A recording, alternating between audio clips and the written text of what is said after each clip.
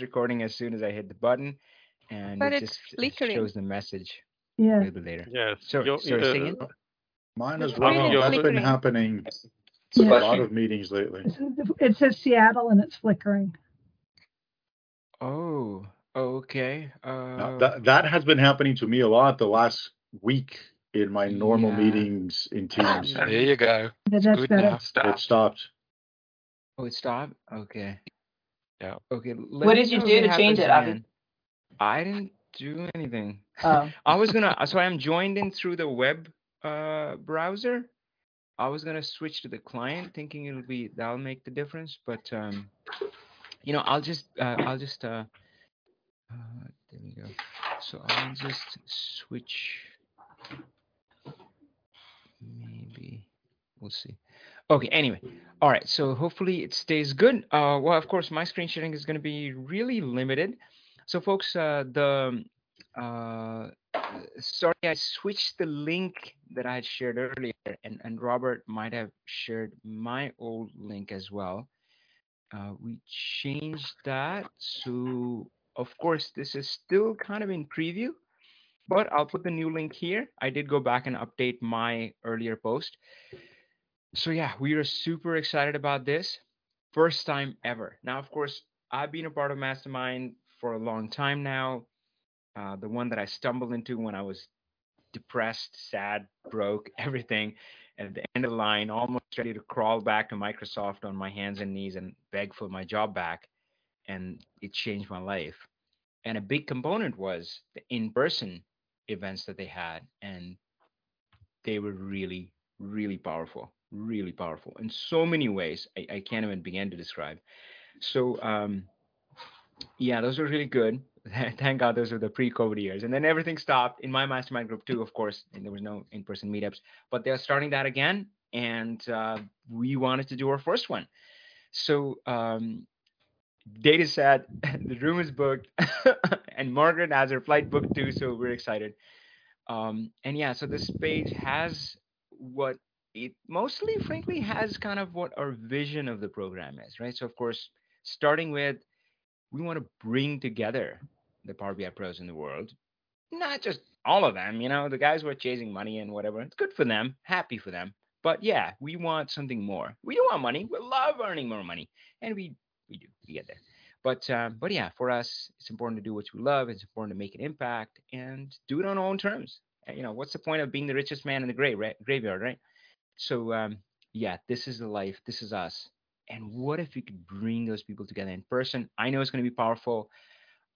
This is what I have in mind. Kind of a mix in all three, kind of the technical business lessons, mindset lessons, and of course, I don't know what photo to put, but it's this is not an event where I stand up at the stage and talk for 2 days. No, I may do some sessions, but you've already seen the session that Eamon ran and all the other stuff that we have had. There's a lot of goodness in the group. So we might have some of our members, some of our attendees step up and just share. And then we might have some group discussions where the whole goodness from all of the members comes through.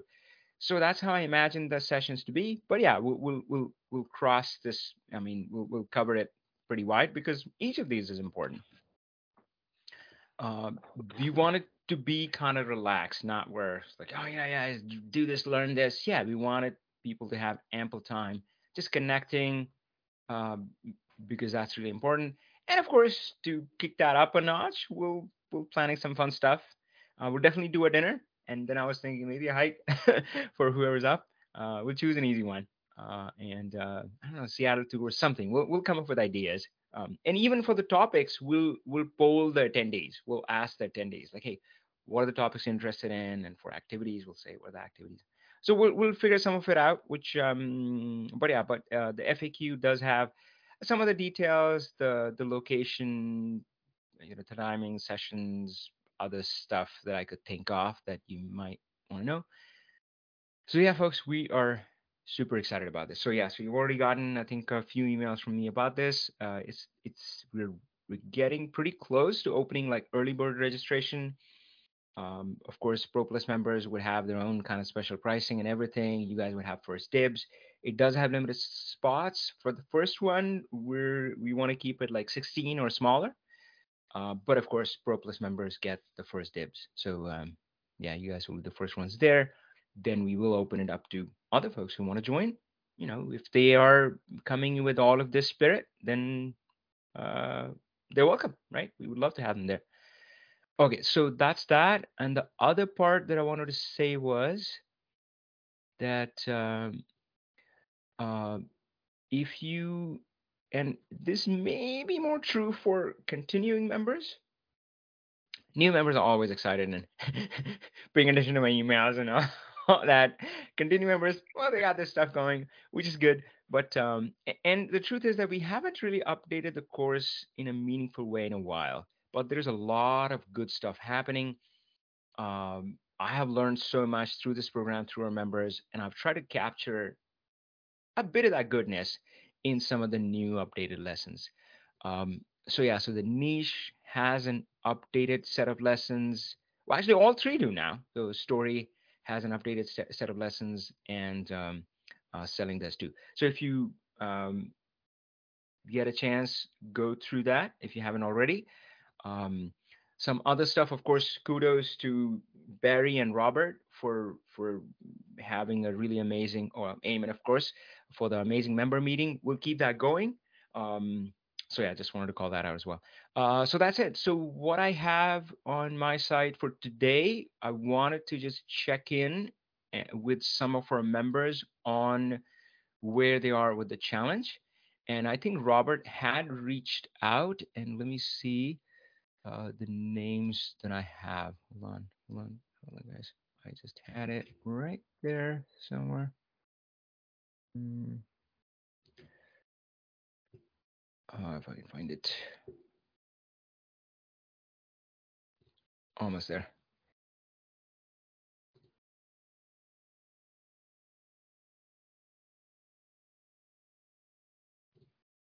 Okay, so I had Kimberly, Brahim, Margaret, Charles, and Nabila. We'll probably try to go in that order, unless if you have like a conflict of oh, I need to drop off at this point, then let us know. We'll bump you. So but again, it's pretty casual. You've gone through the challenge. Share your niche, what you wrote down for yourself. Share your value story. I'm very keen on that. If you have gotten a chance to look at the sales lessons and have set up a sales goal for yourself, which is really simple, you know, I'm going to contact X number of people in Y time frame, then share that too. Kimberly, you want to start? You want to Sure. get it started? Yeah. All right. Over it. Okay, this is my first time sharing with a web browser, so let me just, hopefully this will work. Okay. So this is from the 30-day challenge, and let me make sure that I can pop through these slides.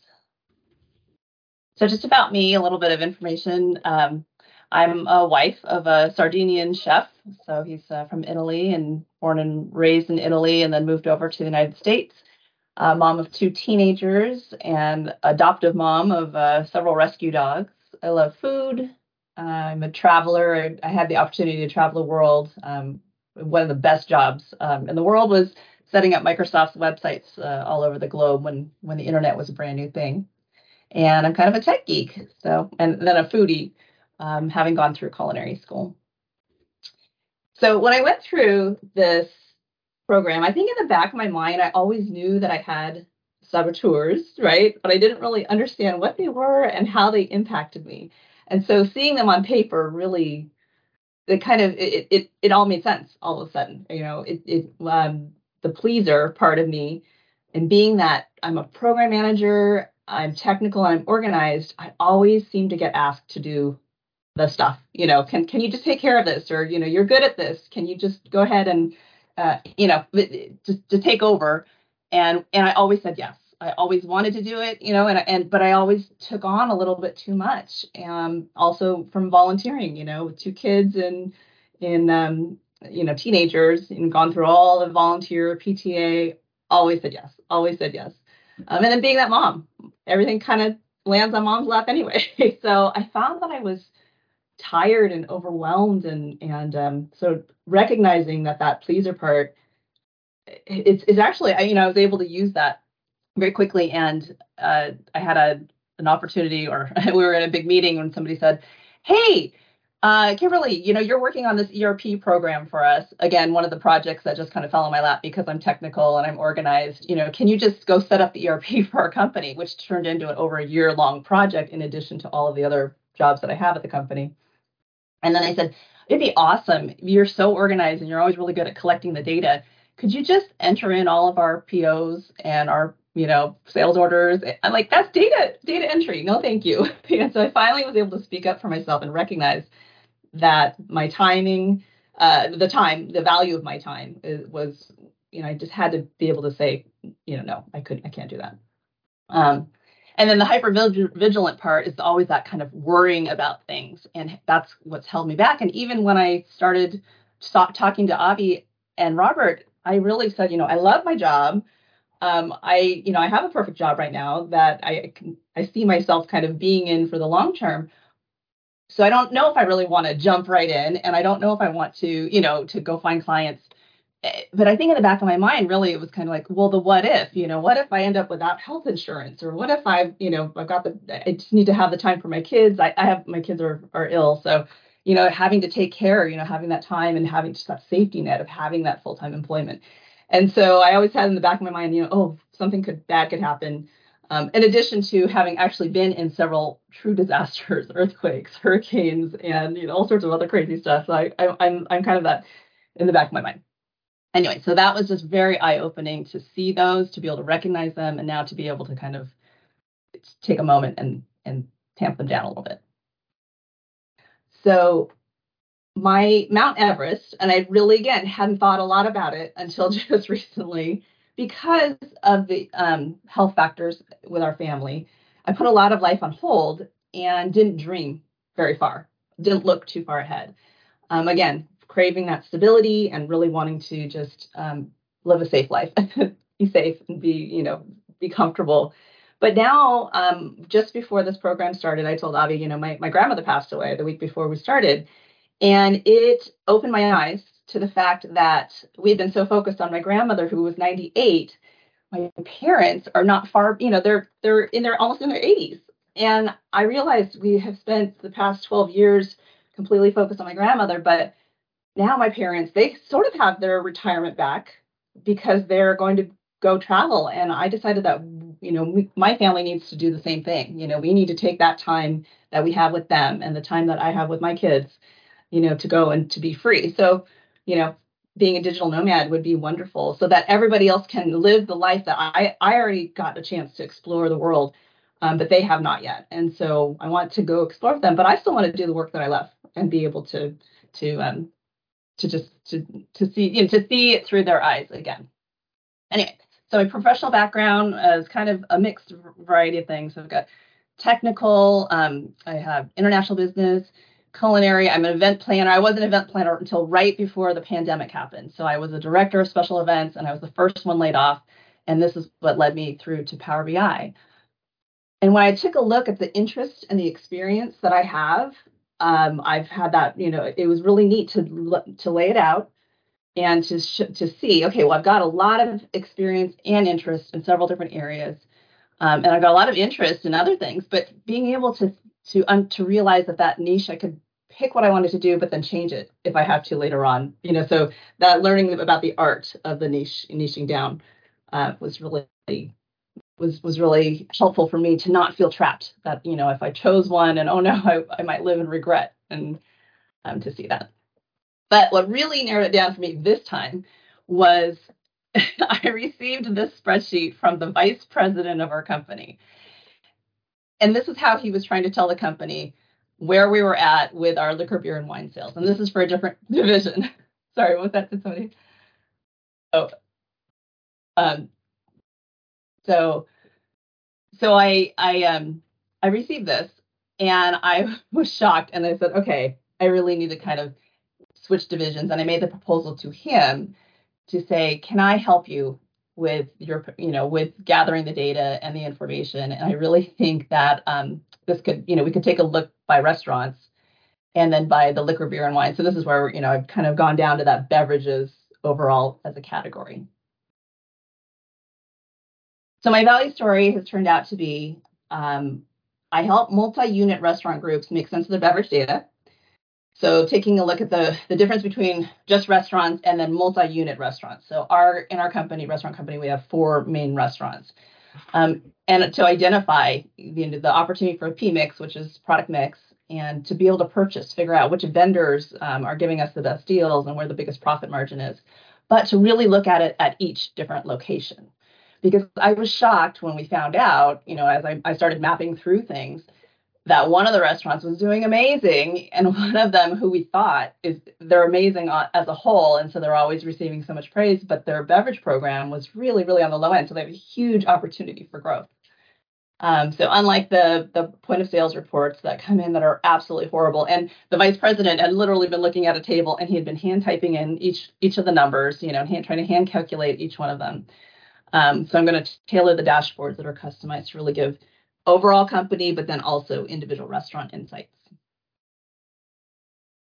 So finally, again, the thing that helped, that really, again, another thing that being able to say, I don't know everything, I don't know all the technical pieces about it, but really the experience in the different industries that I worked in is going to, Eamon's presentation of the day was amazing to help gain confidence. And yes, I do know what I'm talking about when it comes to the business, and I do know.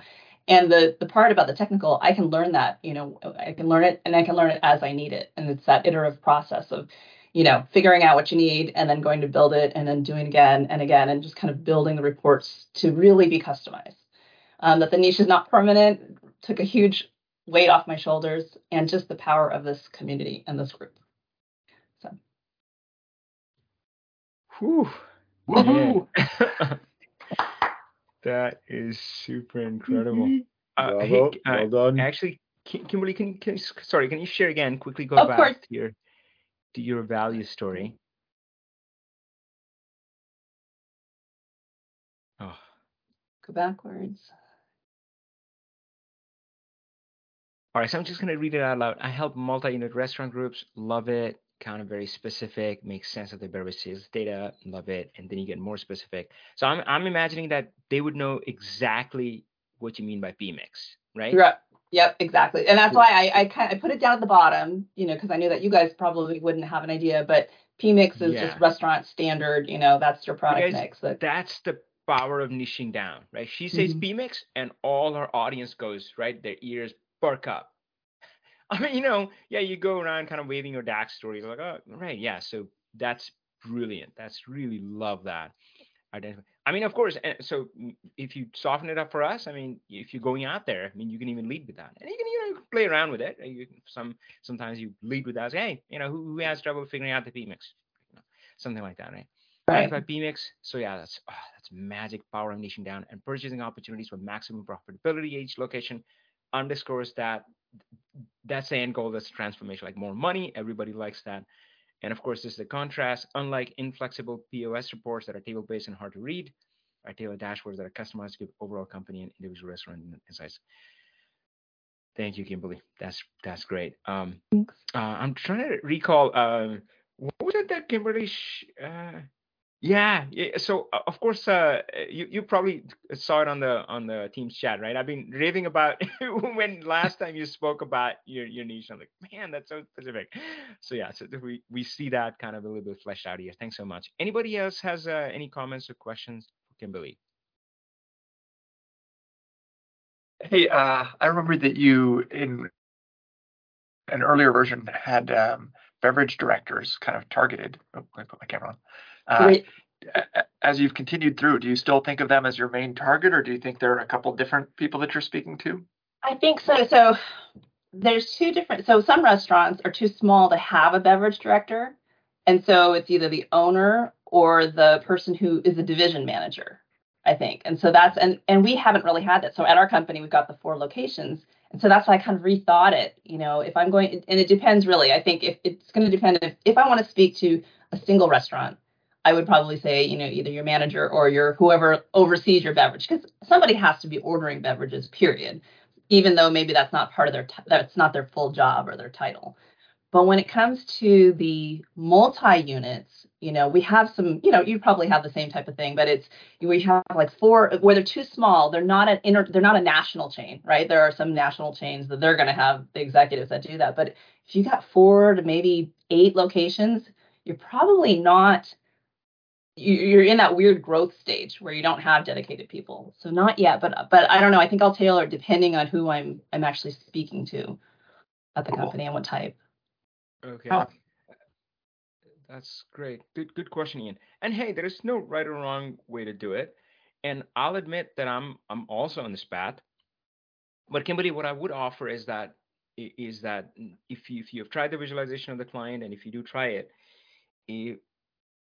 if that, and again, you're modeling a niche really around just one person or one persona, one ideal client, right? Then if that attribute does come up, it's okay to kind of think of one. Like, so Mm-hmm. let's say in your ideal setting, there are these four units, but then one person is in charge, and I don't know, maybe Right. they have the beverage director title, or they don't. Oh yeah, whatever comes up for you, but it's okay to kind of craft in. So you can say, oh, it could be this in this scenario, that in this scenario. Well, but starting out again, you will say, oh, I'll just focus on this scenario, that person, and I'll talk to Mm-hmm. them. It just Right. and right, I mean, every time I follow my own advice, I mean, for one, it really makes messaging so much easier. And that's it. So yeah, you can just try it, see how it works. All right, good stuff. Okay, cool. Let's move on to Brahim. Brahim, go ahead, share with us, tell us about your niche, your value story.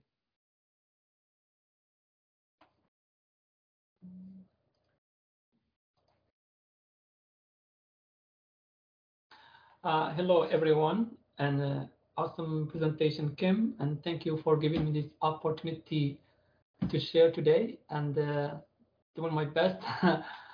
And a little bit about me, I have background engineering in construction metallic, moved to United States 2008, started in food industry as crew member, most immigrants, and then get promoted all the way from shift leader, assistant manager, general manager, running high flag stores, multi-million dollar stores, and I worked almost 11 years there, then transitioned to IT as reporting and data analysis and building dashboard and KPIs.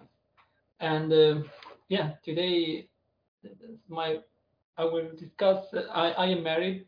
We are blessed with 2 kids, 4 years old, 2 years old, and yeah, that's yeah, I'm excited about life. My niche, I help business owners in food industry understand and track their metrics so they can run efficient business and focusing on serving the customer, basically. Or I'm not sure about it, but save money by reducing forecasting errors so they can run efficient business without compromising the quality of customer service.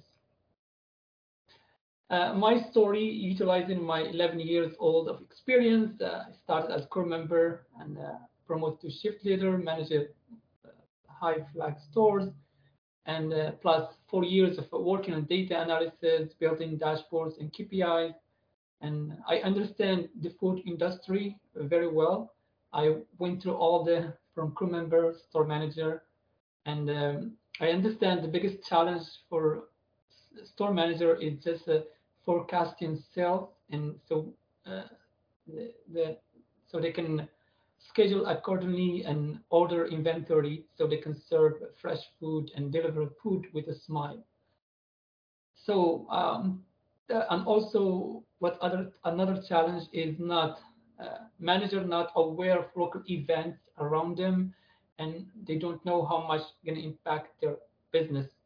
And so planning, I'm just my idea. I'm not sure that's just like connecting API for local events and weather and to sales data and see and using learning machines and see how Power BI and see how can uh, minimize the forecasting error, and so manager can do a little bit adjustment and schedule accordingly so they can save not only money, because uh, I have experience like last 3 months. I went to a convention in Baltimore, and I went to Chipotle store there, but it was I understand Chipotle is very good brand, fresh food and everything, but that time it was convention, like thousands, 4,000 people there, and the they have to close the store early because they ran out of the products and everything. And also, when I ordered my food, it took them 45 minutes to. I was waiting with a lot of people. Then, or what expected, they give me only half of the half bowl, and missing guacamole and everything. It was a. It's not only one time happen. It's a couple times for me. So I'm trying to see if I can solve that.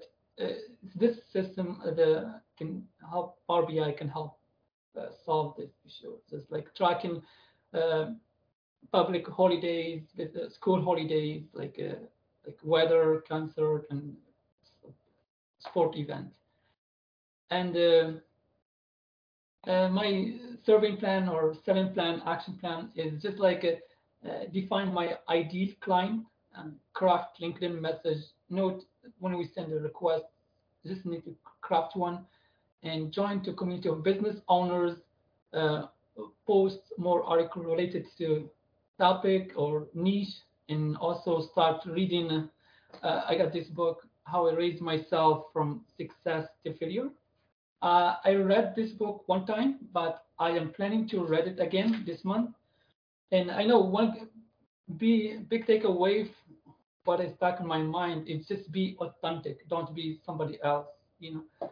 And that track my daily activities and make corrections and adjustments along my process. Yeah.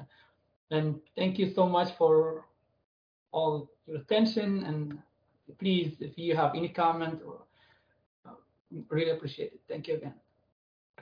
Wow. So folks, this man, it's I'm always yeah, you've heard me talk about it, right? And sometimes I'm like, I don't know who's helping whom. Yeah, I mean, when I hear some of the stories from Remembers, it's incredible. So, Brahim, thanks for sharing that. Boy, that was like a tour de Thank you. force. That's incredible. You have an incredible journey. But what I'm more excited about is that clearly you also have a pretty incredible journey ahead of you. So, hey, do you mind sharing your screen again? Take us to the Yeah. niche slide. Yeah, and by the way, I love that Chipotle story. So I was imagining this future you like, yeah, you're speaking on the stage and you start with that Chipotle story. It's like here I was Oh, at a convention, and yeah. 45 minutes waiting, and it was didn't even have guacamole in it or whatever, Yeah. right? So yeah, you kind of paint the picture and then you talk about Yeah. the problems. Um, uh, Great. So hey, have you had a chance to look at the value story framework? Not. I just saw it, but I did not go Okay, through it. cool, cool. Yeah, you can get back to that. This is good. Yeah. So, folks, uh, yeah, just any thoughts, comments for Brahim on this? Just to reiterate that part about the weather and the school events, we have the same thing at our restaurants, right? The prom and the nights that you think are going to be quiet and you're slammed and you haven't planned for the service staff and the prep work. That's huge. I'm trying to figure that out as well. So I look forward to seeing Okay. what you get. Yeah, Again. yeah, man. I really think you're onto something. Uh, take so this one, I will say that I kind of like the second one more. The Second, first one is a little generic, generic. right? Yeah. So I agree. understand the metrics, data. I mean, so sometimes think about that, right? I mean, so take what you have and Okay. imagine you saying that to a different business. And would it work or would it not work? Yeah. But, generally, if you're like, oh, no, it wouldn't work, they would be like, what? Go away, right? So, again, a niche, you want to be like magnets. Yeah. And the first time I heard my coach talk about this, I'm like, yeah, I want to attract people to me, make money. And it's like, no, no, no, no. What a magnet does is it attracts and repels. And really, you can't do one without the other. Another one of my coach, he had this thing about that. He was talking about public speaking, and he said if you spoke at a stage and if you didn't piss off one person, then you didn't do your job. then you didn't put yourself out there. And Brahim talked about this, being authentic. Trust me, guys, in this world, I mean, if you're going to be authentic, you do piss people off. I mean, as I've gotten on the journey of, being more and more authentic, yeah, I do get emails, comments like, this is bullshit. You're saying I don't need to work hard to succeed? Yeah, man, I'm out of here. I'm like, okay, see ya, so, or not see ya, right? So, yeah, so see, do you think that was good? So coming back to this, see if it applies to other business. So I'm just going to read that out loud just to make it kind of really obvious, right? So imagine any business in the world, right? Maybe a specific business or Coca-Cola, the way we want to manage, right? I say understand and track your metrics so you can run efficient business focusing on serving your customer. Tell me a business that it doesn't apply to. They would kind of nod their head. But again, we're not getting the punch, right? The gut punch. And of course, Kimberly had that great example. So, you want to figure out your PMix? Whoa, that repels. That's going to repel 99% of people, which is a good thing, right? They're going to, what? Huh? But the 1% are going to be like, what did you say? Right? So, I like the next one. Save money by reducing forecasting errors, the compromising quality service. But I think you got some more goodness. And again, this is an iterative process. It's the infinite game, Simon Sinek's infinite game. So go to the next slide, or maybe the next, where you're talking about exactly what Kimberly pointed out. Yeah. So I think this is really cool. I like both of these, like forecasting the sales and schedule accordingly. And yeah, somehow this is like so much more specific because I don't even know that much about the food industry, but I can see how this would be like really related. So in the schedule, and of course the local events thing is important too. Yeah, you can play around, and again, you can talk to people, see which lands for. Both of these, I think, are like gold mines. Either of these, there's no wrong choice here. These are both good stuff. Love it. And of course, folks, again, the power of kind of niching down. Of course, in a lot of cases, you would bring that experience. And by the way, you're never starting new. Don't feel yourself like a rookie or anything. Don't think of yourself as that. Don't act that way. Don't think that way. If you don't think that way, you won't act that way because you always have that. But of course, in Brahim's case, it's very apparent. Like he talked about, yep, I've done this myself. I've risen through the ranks, and I know everything about scheduling and labor and this and that. Whew, man, that's some good stuff. All right, cool. Brahim? Thank you so much for the feedback and comments, everyone. So for like reducing forecasting, I mean, I never built that, but it's just like long journey, right? So how I can use that for, I put this, added 2 points. So I'm thinking start with the first one, then second one, once I build it, like dashboard. Well, what so the challenge, what is the challenge in this day and age to get sales? Everybody's trying to get one thing from people, one thing alone: attention. It's all about that. It's a game of attention. That's it, right? I mean, you can have the miracle thing for me, which will make me. One of my friends used to joke, it's like, hey, there could be an email sitting in my inbox, and it's like, hey, I'm looking to pay me $1 million. I would know because he was just overwhelmed, right? So attention is what we're fighting for. So think about this. And again, you gotta operate with that one client in mind, one ideal client. They're a real person, right? Again, that's how you want to imagine it. Not as a demographic. It's a real person, right? With the worries and with the family stuff going on, kids drop off, whatever, whoever your ideal client is, they have a real person, they have a real life, and you're trying to get their attention. Think about that person. And yeah, if you feel the number one would get their attention, go for that. If you think number two, go with that, right? But I will say that from 2 here, even this one is a little softer. I love the other one, and I even like reducing forecasting error. I don't know, it just seems to be hitting it sideways. If you go to the next slide again. Sorry, hold on, guys. Just let me finish this one thought. I like kind of that more, which said about, if you can do forecasting better, you can do scheduling better, and I like that one. Cool. Somebody, sorry, I kept cutting somebody off. Go ahead. Yeah, I was going to say same thing you were saying, Avi, which is pull some of the things from the second slide in. Where I also like number 2 better. So be saying something like, incorporating the impact of local events on forecasting, something like that, so that you can save money. And because Kimberly confirmed that yes, that is an issue that it sounds like somebody in the industry would be like, oh yeah, that's a problem that I have.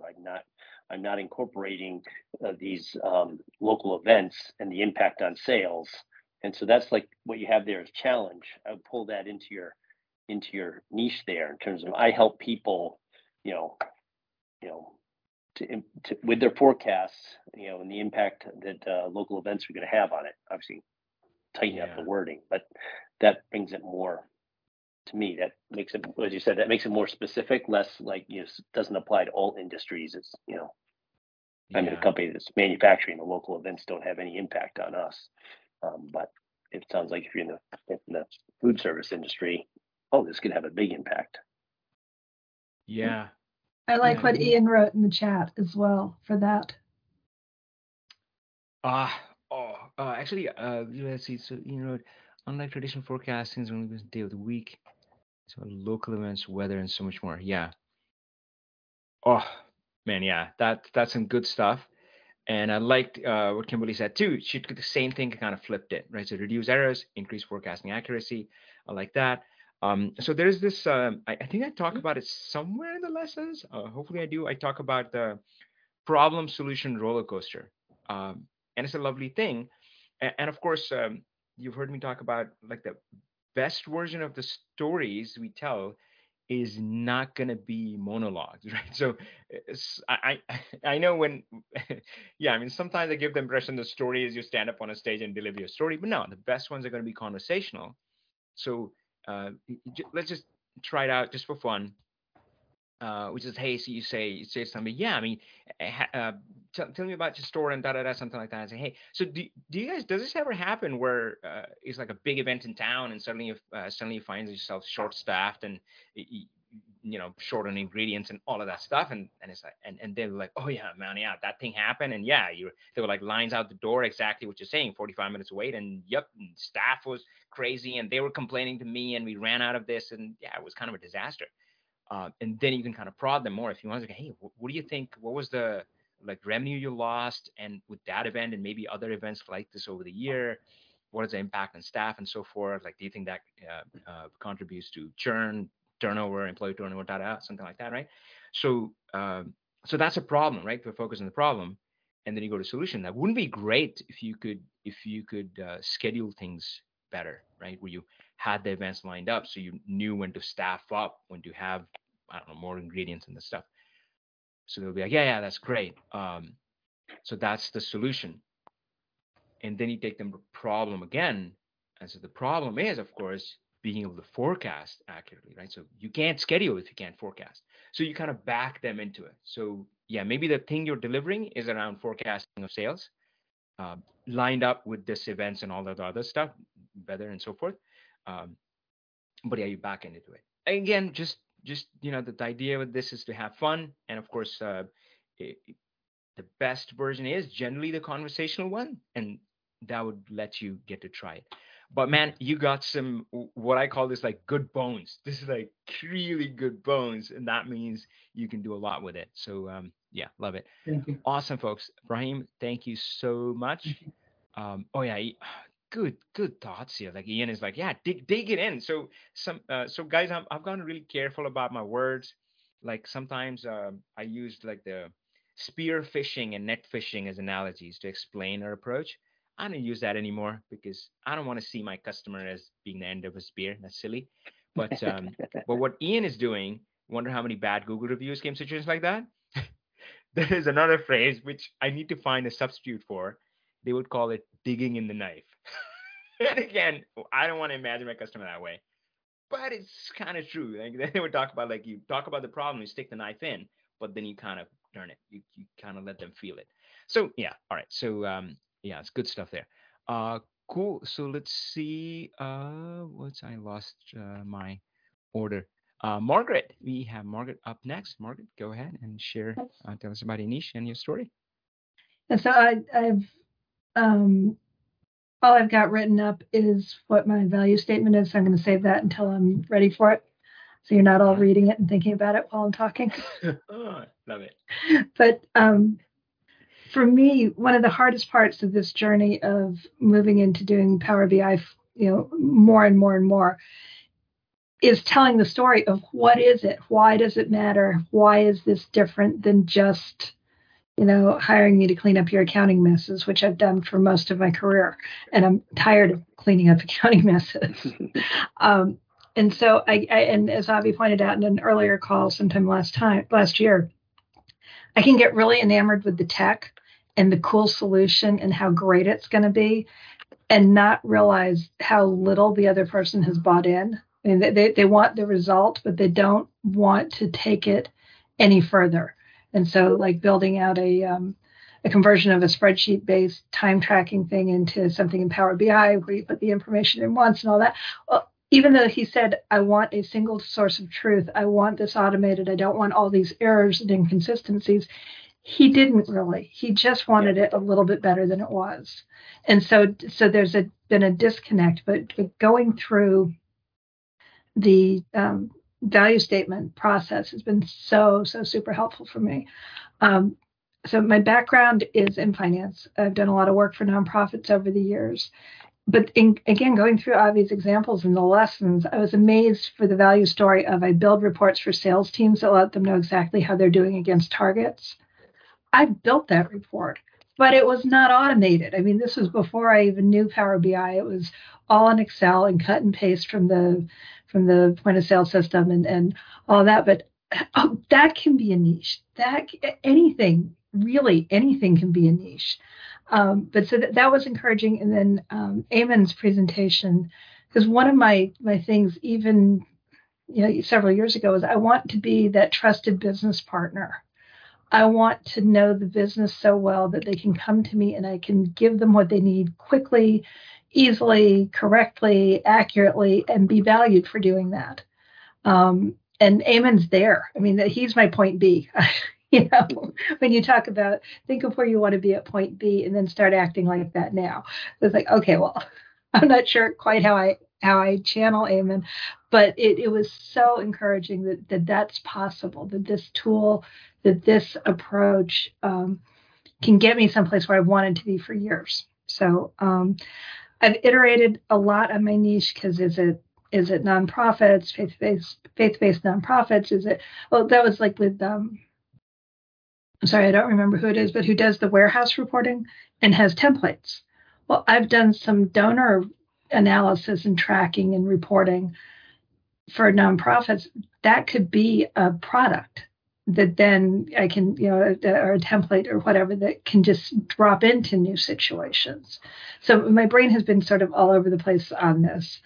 And then I also realized that with my current client, which I mentioned in response to Barry's post about the hit list and the shit list, my current client is kind of more on the shit list side with glimmers of, okay, here's something that actually will help you make decisions instead of just, oh, good grief, can we get the banks reconciled?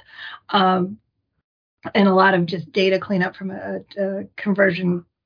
Anyway, the previous controller left the week before going live because he'd done none of the prep. So that's why it's such a mess.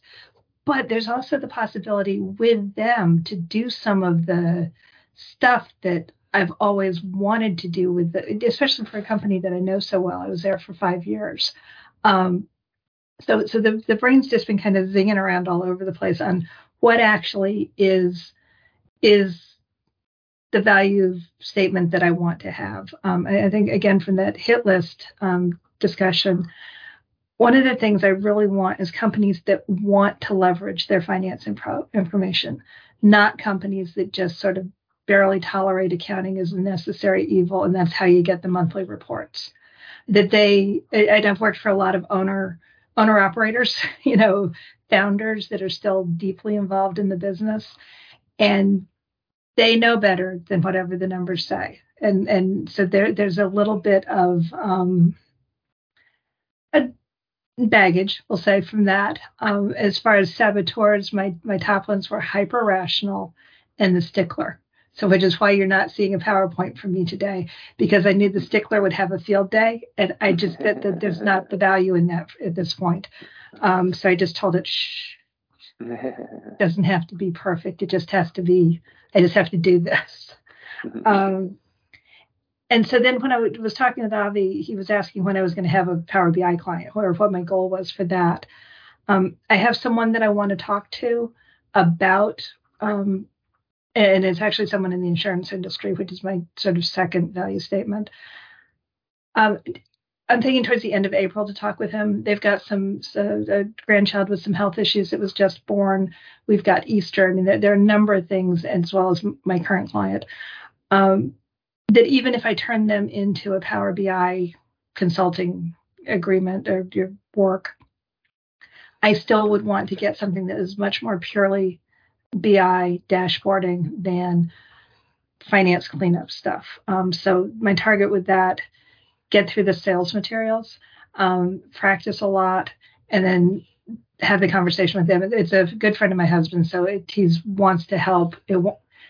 I can blend that informational interview with, is there anything that I could help you with, if that's appropriate in the conversation. So, but kind of understanding more what their pain points are as well. So I've done a lot of projects with Power BI and with DAX, but they've all been really messy and in the context of complicated business relationships. So I'm looking forward to leaving that behind me. That's sort of my Mount Everest thing of just not being in the role of cleaning up stuff that nobody cared about until it started impacting the decision, the owners, and then they just want it fixed. They don't want to build on it. They just want it fixed, make it stop hurting, get us reports on time so we can keep the bank happy.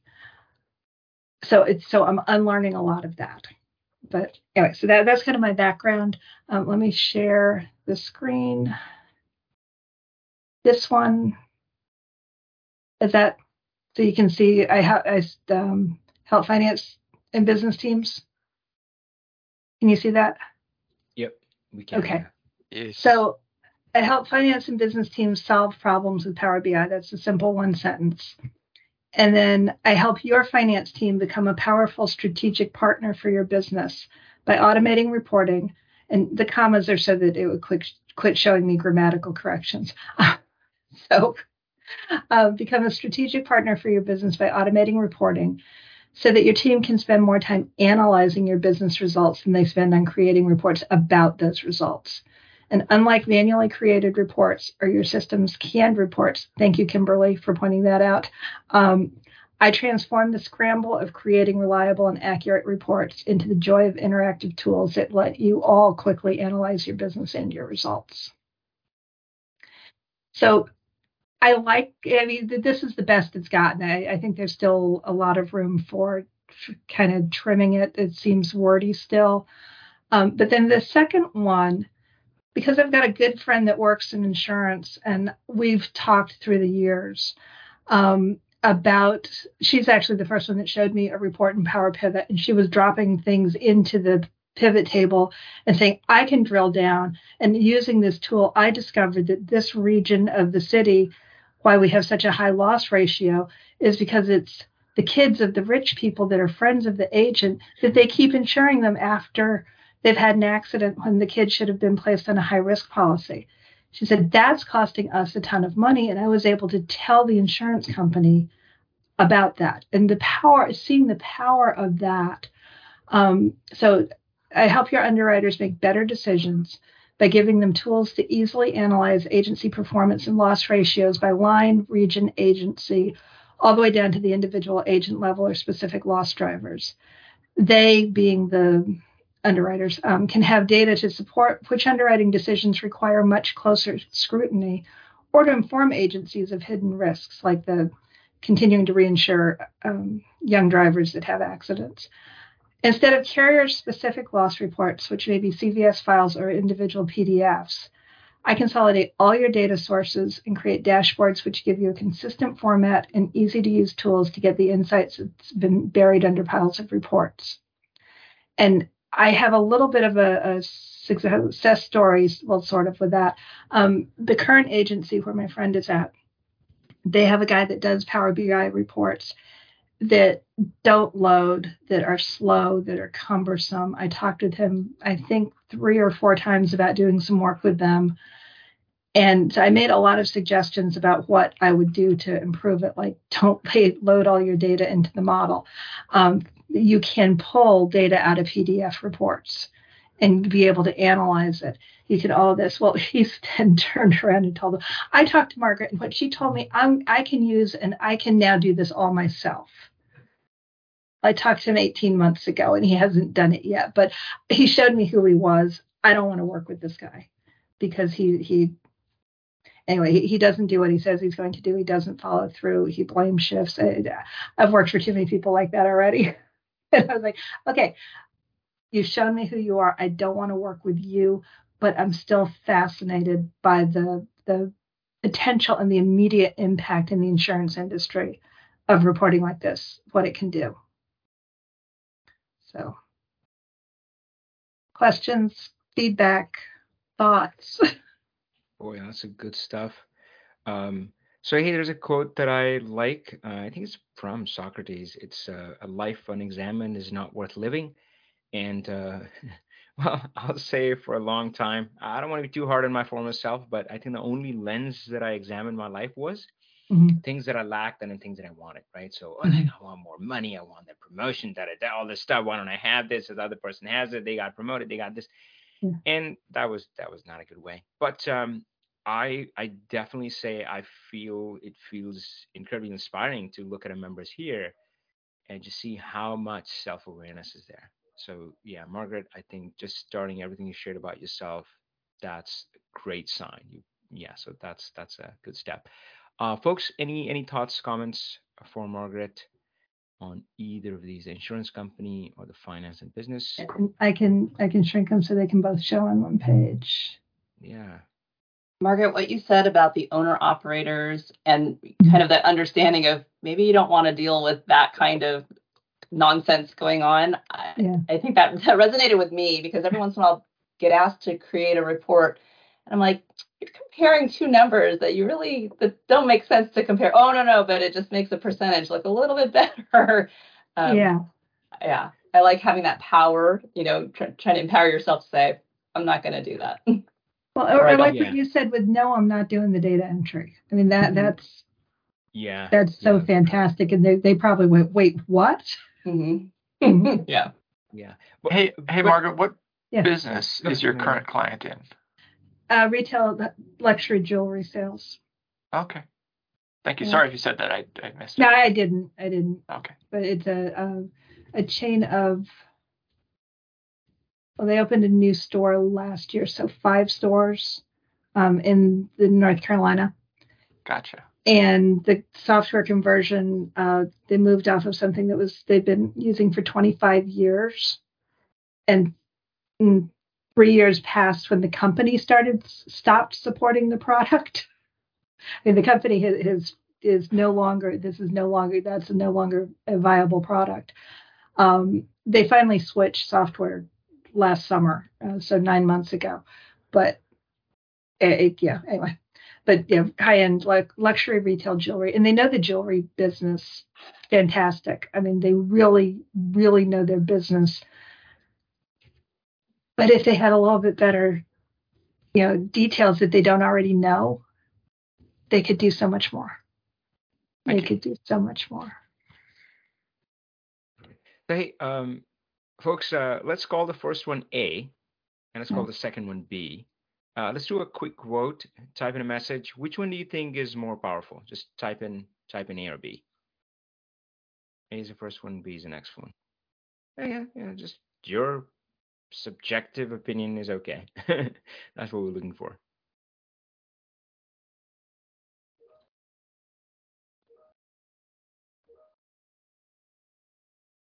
Oh, very interesting. So yeah, it's kind of tied. Margaret can tally the votes. Of course, boy, okay. A little stronger towards A. Yeah, that's really interesting. I'm not sure how to read that though. I mean, is that because that's yeah. Well, I'll just share my thoughts. I'll cast my vote. Okay. I think yeah. I feel I don't know. Maybe there are more finance people that are biased, or There maybe are a we should ton of listen to the finance people. people, or maybe we should listen to the people.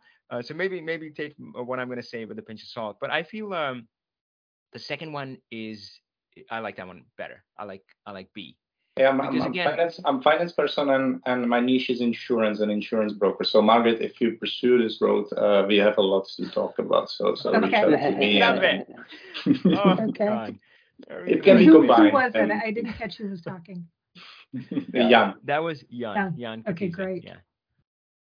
So again, what I said earlier about you take what you're saying, and I think we tried it with Brahim, right? We took his number one and Mhm. we said, would it work for any other business? And yeah, the number one statement, I think it was so generic, it would work for any other business. And I Mhm. think I see something similar in A and B. A would fit a lot of businesses. Mhm. B is on the other end, right? You go talk to anybody this on the street, they'll go, right? It's Yeah. almost the PMix level, right? Mhm. Yeah. So yeah, man, that's why I love that. And guys, I think that's where the magic is. Because guess what? Everybody does A. And I've done A for a long time. I still do. I'm embarrassed to say. I mean, yeah, it's like, yeah, I'm gonna empower your team and all that stuff. I know better, but I still can't help it. Well, that's okay. But so yeah, and so you can get better. So I like B, and not that it's not about. So I don't know. Maybe I worded my question wrong. It's not about like which is the right niche, better niche. Who knows? Nobody knows. But so even if you go with A, you focus on finance and business teams. But what Mhm. if you iterated, and you can do that over time. You don't have to do that before you start, for sure, Right. right? It's important. What is it? It's you don't have to be perfect to start, but you do have to get started to become perfect, right? So yeah, but if you iterated through that and you raised A to the level of B, whew, Mhm. that would be something, right? In your DM. And again, so that's good stuff. Um, let me see. Oh, Oh, Um, I just had. Yeah, Mike go has ahead. his hands up. Yeah, go ahead. Oh, I was just going to say, Mark, I think, and I apologize, my team's locked up, so I missed part of your description of both of them. It locked up right as you pulled this up. Mhm. But just kind of reading it, I think there's more of a there's more a what's in it for me from like a reading it from a Mhm. client perspective Mhm. in that statement A, but like your statement B is a lot more specific. So I think if you could take that same energy from A and apply it to B, then you're like, I think you're really hitting it on both ends. Wow, that's love that. Thanks, Mike. Cool. Thank you. Yeah, and I realized as I was writing it that one of the key parts of part A is people have got to want their finance team to be a strategic business partner. yeah. And again, we'll see how this goes through the rest of my journey. That feels like a unicorn to me. Like there's a mythical beast out there called a team that a business that values their finance team, and and again, that's just coming out of my work history. So if I can find somebody like that, and that's one of the things with the guy that I want to talk to in April, um, I think he's not so. He's not a founder of the company. I think is one of the big things. I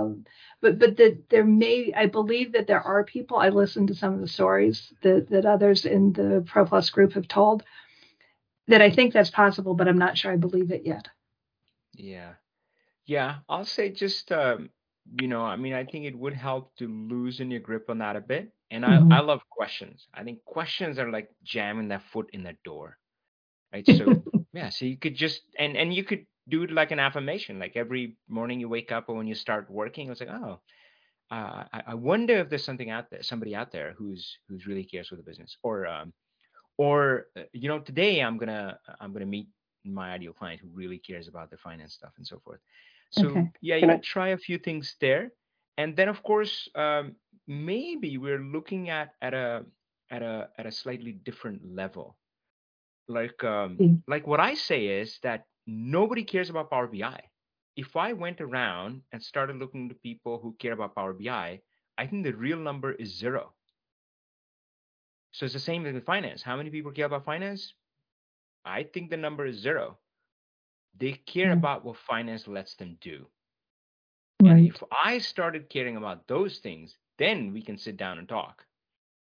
But then, right? So yeah. So if I started caring about what Power BI enables them to do, which is what they really care about, whoa, then I can have a lot of conversations. But if I keep looking for Power BI, I was like, no, no. So yeah. So of course I'm exaggerating a little bit. And sometimes my example is silly, but I love this exaggeration bit. It kind of makes it clear. So so yeah. So there's something there, and yeah. Actually, I was thinking about that when you mentioned kind of owner operator. I'm like, man, it's a big world out there. Yeah. And I think that's painting with a broad brush. I've heard so much of those. Like, think about solopreneurs, the kind of business that I run. Mm-hmm. And people talk about small business and say, oh, small business don't have money.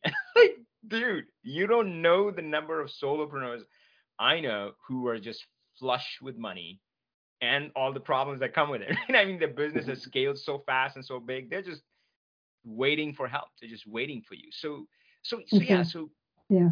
it's a big world out there. And again, that's why I love kind of that one ideal client. You have that vision in you, and you can attract them to you. So yeah, but we'll take it step by step. Don't go too hard on yourself. Just Yeah. small step by step, and Yep. yeah. And I was able to get the stickler to just hush and watch and not run the Yeah. show. Yeah, and again, just plant the question, because it's hard to argue against the questions. Yeah, what Mhm. if? What if there was somebody out there? Wow, wouldn't that be cool? If I found them or they found me, oh, that would be so cool. Yeah. So yeah, start with a what if. Okay, great. Good Thank you. Thank you good all for the stuff. feedback.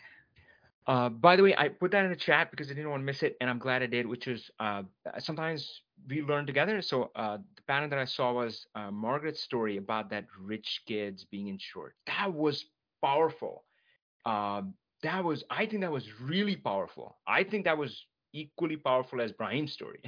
Brahim's story, I could get most of it. This one, I was like, a little outsider to the insurance industry, so I was trying to catch on.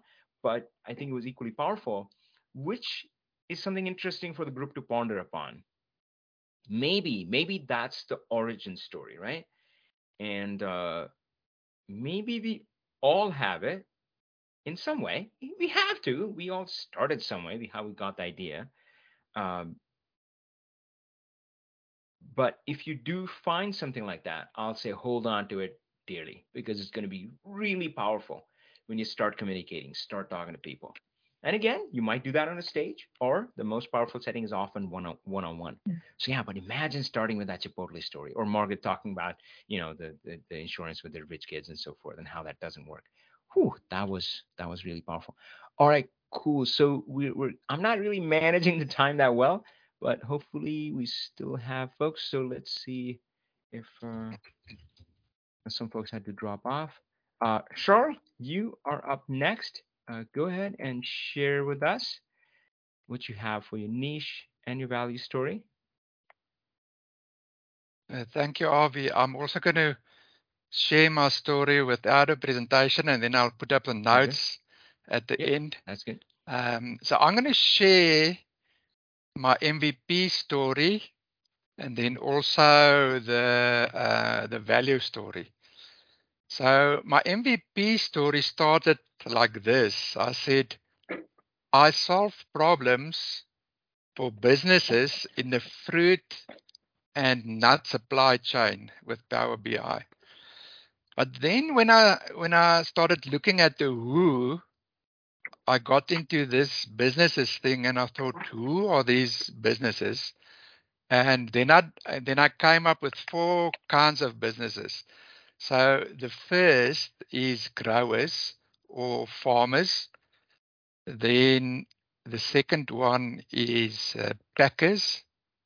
The third one is the marketing businesses. And then the last one would be the suppliers to retailers. In South Africa, we call them pre-packers.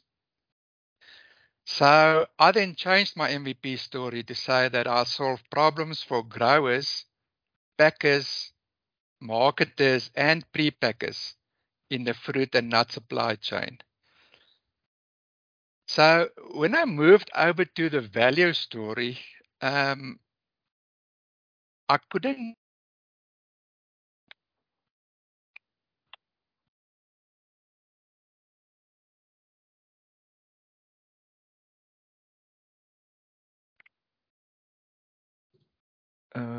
Guys, is it just me or did we Yeah, break he up broke. I again? then went He broke. and created 3 value stories.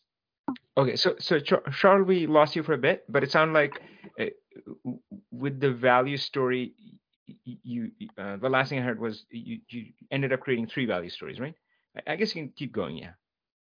Oh no. Oh, okay. If yeah, I don't know if the if the connection seems spotty, you can even try turning your video off. At least we'll have your audio. Up to you. Okay, thank you, Avi. Sorry about that. Can you hear me now? Yeah, we can. Yes. Yes.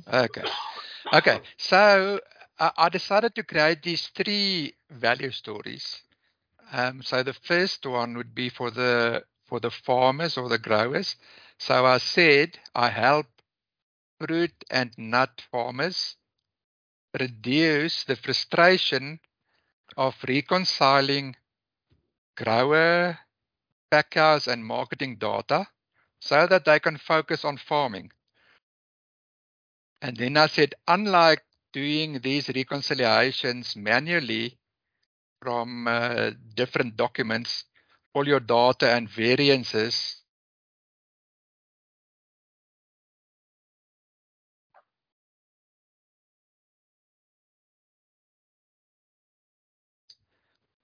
for the packer and marketer.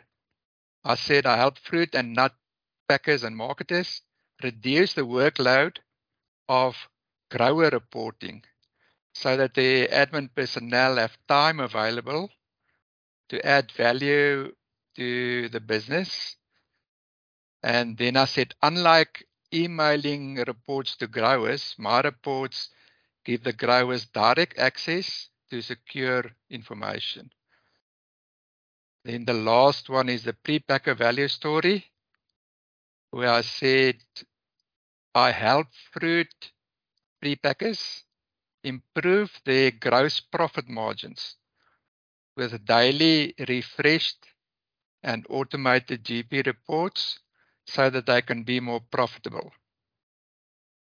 And then I said, unlike other professionals, and I stole a bit from you here, Avi, I said I give you the choice of having your people trained and empowered to run and update their own reports or have a full turnkey service from me. So that's my story. I'm going to share it with you on the screen. That'll be great. Yeah.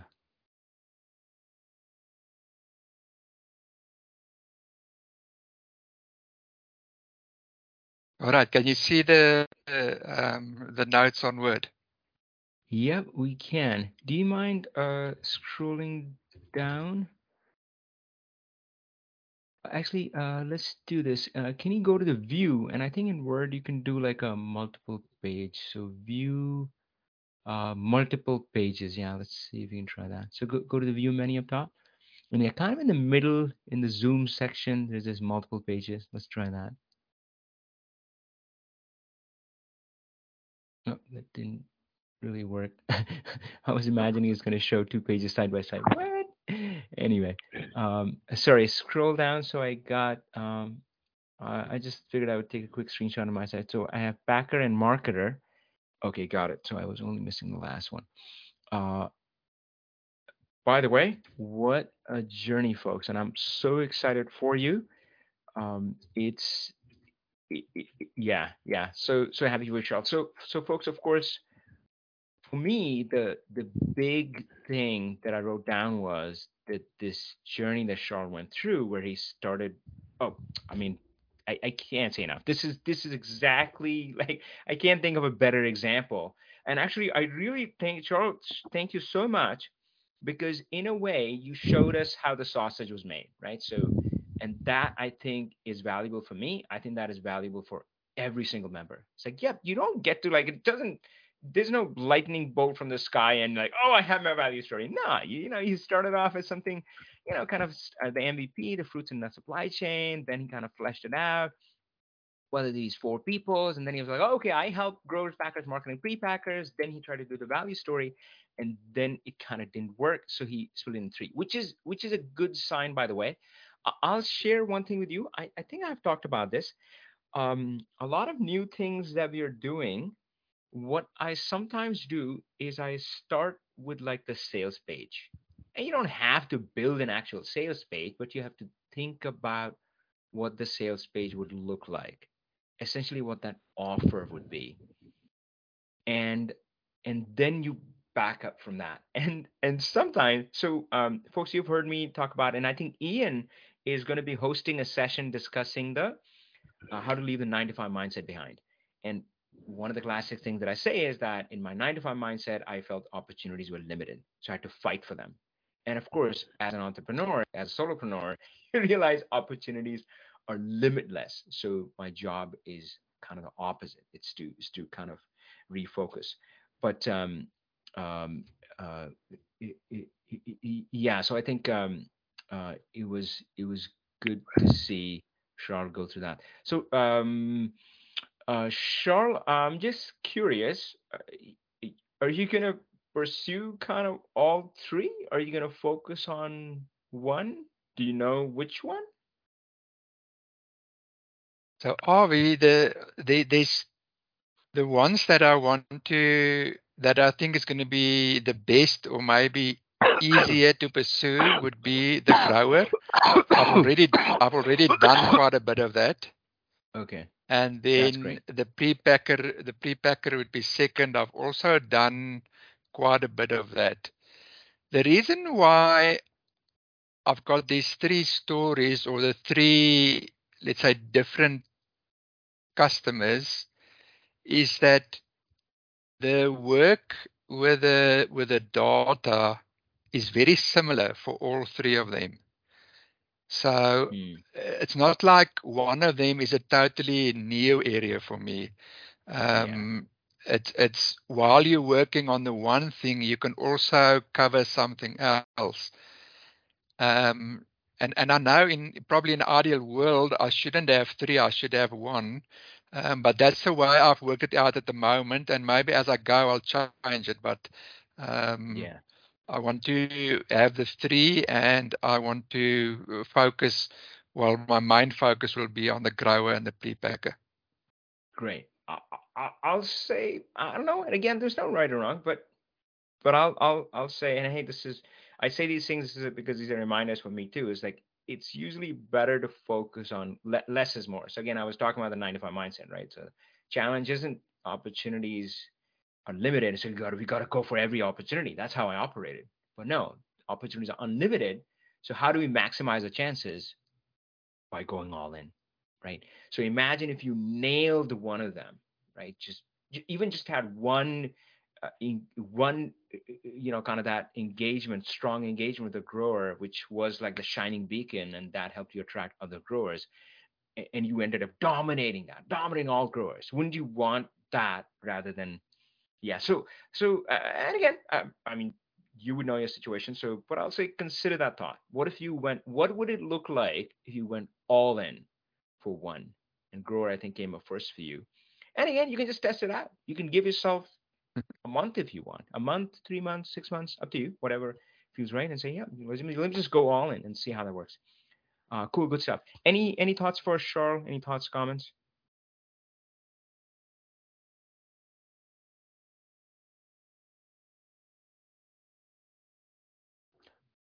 All right. Thanks, Charles. And guys, I'll say that again. Yeah, I mean, it, that moment where Charles realized that, oh, I can't quite have that sales pitch or offer or value story, right? Value story is kind of all of that combined. Um, Well, for them, I had a if I'm comment. too generic. Sorry, let me just finish this thought. So what you're gonna find is the more specific you get, it's so much easier to communicate and talk and craft that message. The Pro Plus program, the first iteration, it was like if you want to grow, it had like both paths. It had, if you want to grow in your job inside your company, it is for you. And if you want to leave your job and progress as an independent consultant, it's for you as well. Can you imagine how shitty my messaging was? It was the worst. But of course, agile BI, agile approach, right? So that's where I started, but I struggled. And next time I dropped it, I'm like, guys, I can't do this, because I stumbled talking every time I had to open my mouth and talk about it. So I'm just going to do one. We will, yeah, we'll talk about doing multiple niches sometime, but that's later. All right. I think it was Margaret. Yes. Margaret, go for it. Yeah. And Charles, I had just one comment. I think it's great how you were specific with each of those three potential groups of people involved in the supply chain. You weren't just saying reconcile their reports. You were saying specifically, it's clear that you've talked to each of those groups, that you know what the growers need, which is different than what I don't have. It's not on the screen any longer, but you know specifically each one of those, which adds a lot of power to it, whichever one you are using at the time to talk to somebody. Love it. Yeah, thank you, That's a Margaret. good point. And guys, I'll kind of caution you. So there's this concept of duality that I talk about, where two opposing things can be true at the same time. So the duality here is that, yeah, as Charles is saying, well, they're not that much different. I'm not like, yeah, it's not like, yeah, they're kind of same. And I often feel that way, right? And of course, I hear that from brokers members. They're like, yeah, but I can help them. I mean, I've helped that company. I've helped this industry, and I'll help that industry. And yeah, they're kind of the same. They weren't really different. Well, yeah, you can do it all, but I think that's a risky approach. That works well when things are on the upswing, when you're in demand, when right, Power BI professionals are in demand. But man, as life has taught me, and if anything, COVID was such a huge lesson for everybody. You don't know what's coming, and there are always ups and downs, and they always come from a new direction, right? So I don't want short term. I don't want when I'm riding the freaking roller coaster. I'm done with that. I did that for 15 plus years. That's not really being in control of your career in life. I want something better. I want to float above all that shit, right? Ooh, that feels great. Uh, but yeah, but you're not going to do that by being kind of generic. So yeah, I mean, Charlotte can help a lot of all of those, and maybe at some point he will, because that's still niche down enough. I'm not as familiar. Avi, sorry, I've got a question, Avi. Yeah. Something that I've been thinking about niching down. So what worries me about it is that if you keep niching down, at some stage you're going to get to let's say a customer pool, which I think is going to be too small. Yeah. I mean, theoretically, you can't keep going. I mean, if you keep niching down, you'll end up with one customer at the end. Yeah. That's a great question. So that's kind of what I'm worried about. But I do understand the value of niching and going through this thinking. I think the art of niching down, I think, as you said, is very important. But that's what I'm worried about. I'll take that offline, right? But the one thing that I'll say is that solve for the problem which you have, not the one that you don't have. So I think I was having a conversation with Mike. I don't know if it was a group call or not, but so yeah, I talked about the shady consultants who sell you stuff that you don't need for way more money and all that sort of stuff, right? We don't want to be that, right? But then why act like that? Because so I hear this quite a bit. In fact, this is the number one objection that I get. It's like, oh, I don't want to turn people away, right? So yeah, I mean, I lock myself so in, and then I'm just repelling everybody and not attracting enough. But think about, so what I'll say is that what is the current problem that you have? Is the current problem that there are people lining up outside your door, waiting to give you money, waiting the turn, fighting over, there's a stampede going on, and you're like, Avi, you want me to turn those people away? Well, if that's a problem, then yeah, don't take my advice. Don't take it. don't take it. It's not the right advice for you. Take their money. Take their money, let them all in, right? But most people who are starting out and even further on, that is not the problem. The problem is there are not enough people lined up outside the door. So let's solve for that problem right now. Yeah? And niching down will get you there. We'll get you people lined up.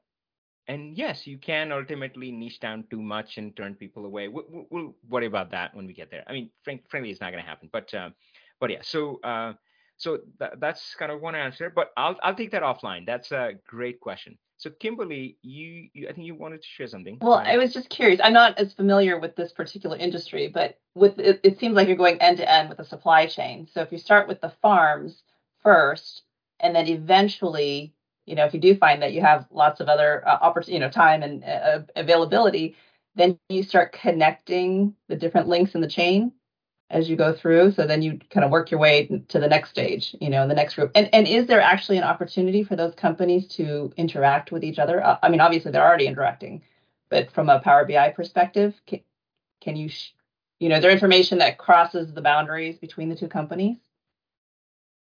Yes, it does. I mean, that's where the reconciliations come in. Mm-hmm.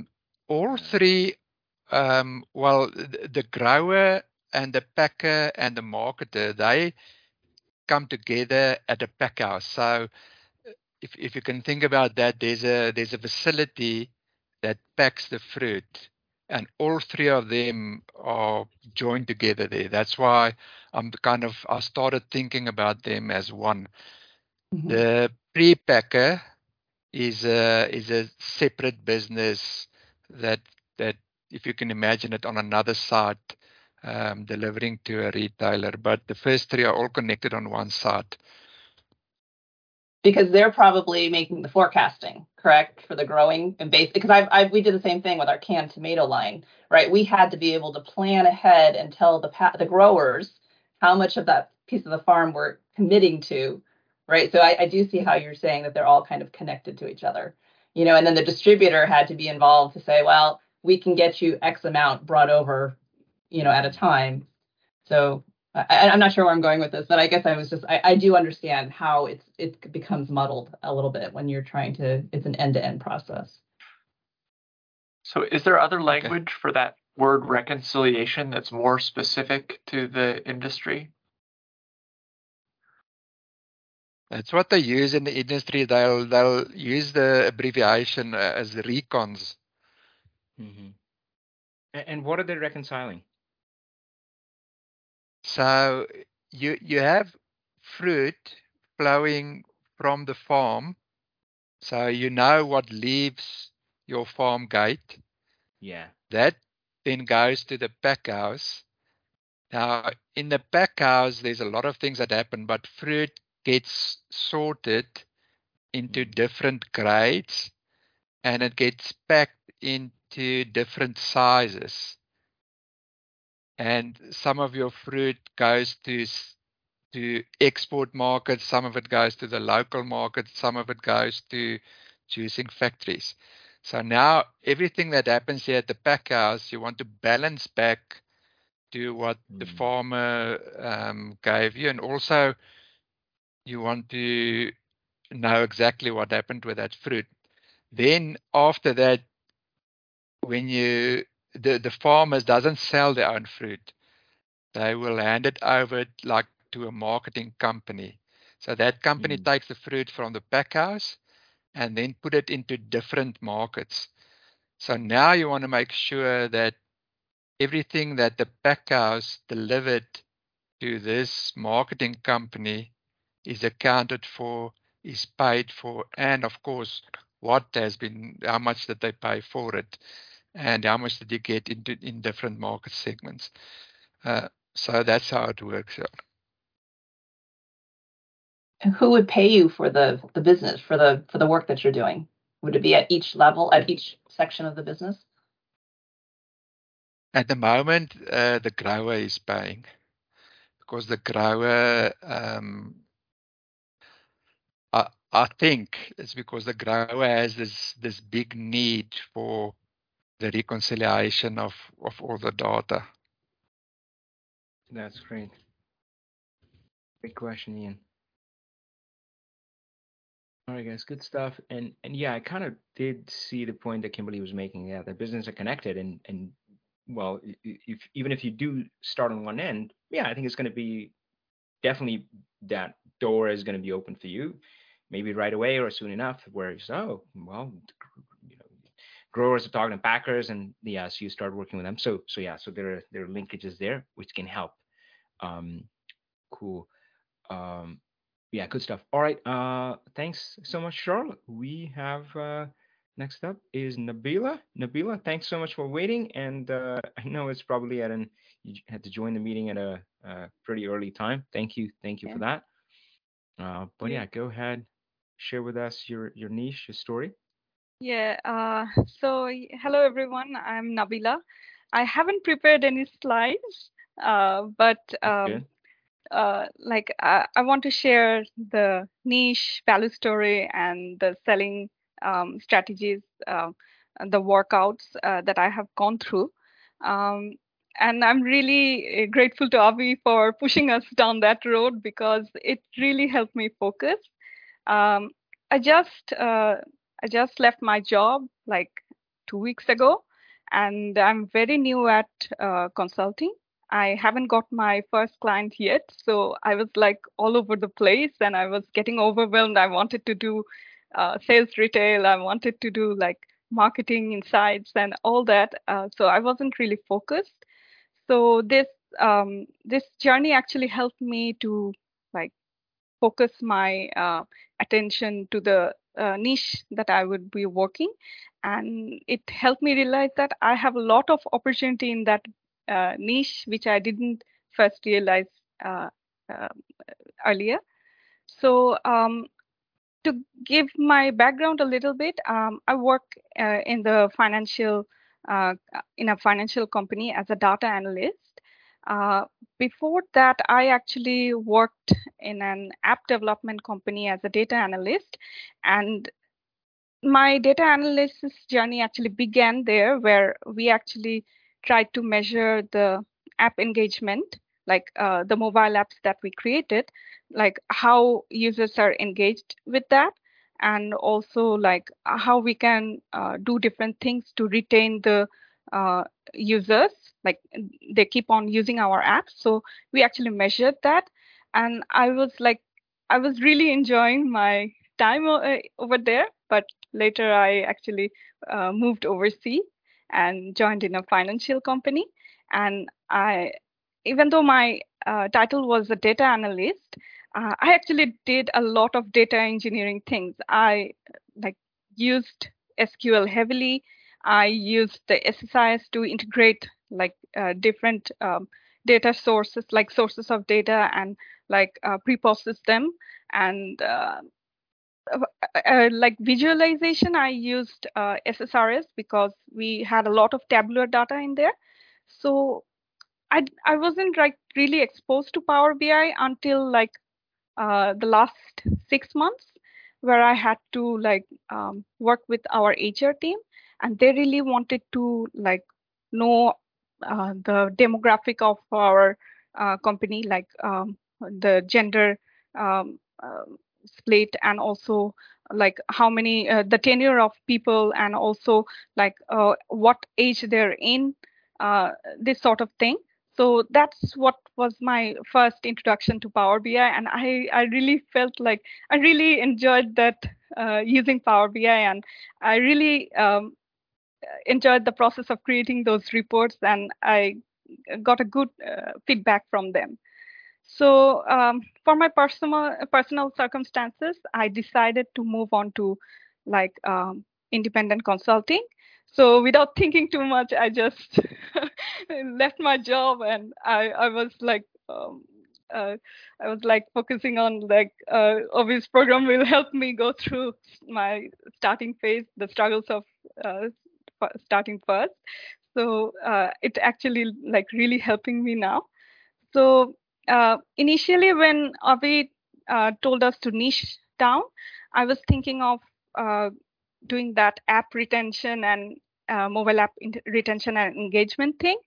But later, I realized that a lot of things changes over the 7 years period, and I can see that people are using different technologies, and those technologies are really, really developed now, and I'm not sure if they need like more insights, like they have enough like from Google Analytics and all that.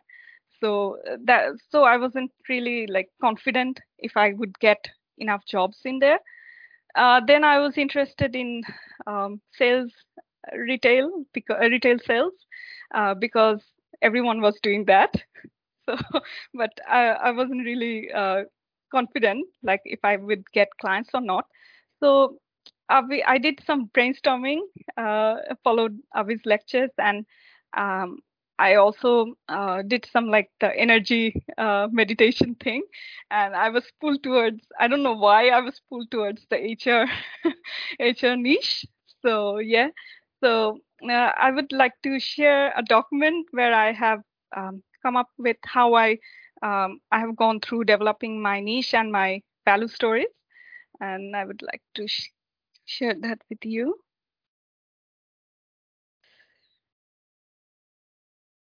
Okay. Can you see my screen?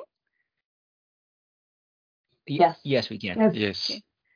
So this was the first niche thing that I come up. I help HR professionals with my Power BI skills, very generalized.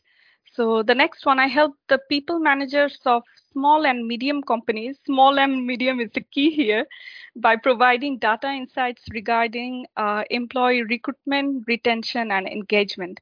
I know I have niched down a little bit: recruitment, retention, and engagement, retention and engagement, but there's a lot of work in each of these sectors. So I know I could niche down a little bit more.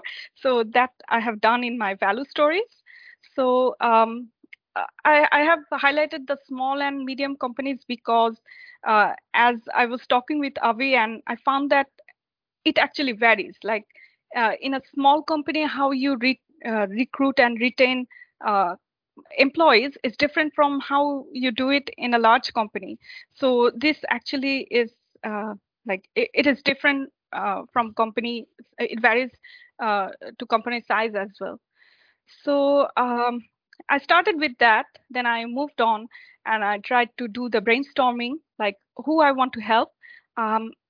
Human resource professionals. But when I looked into deeper, I see that human resource management is like, they do a lot of stuff.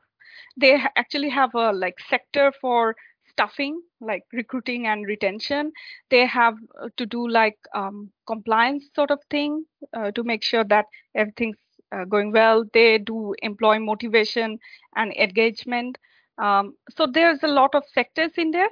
So I was like, I wanted to more focus on the recruitment and retention side because when I was working in my previous company, um, I had this team, and in my team I had this position, data analyst, a senior data analyst, where we had like struggled to fill that position. Like we were recruiting people in there, but like after training them and like after they're getting familiarized with the system, just when we are waiting that they will be like start to show some productivity, but during that time they left.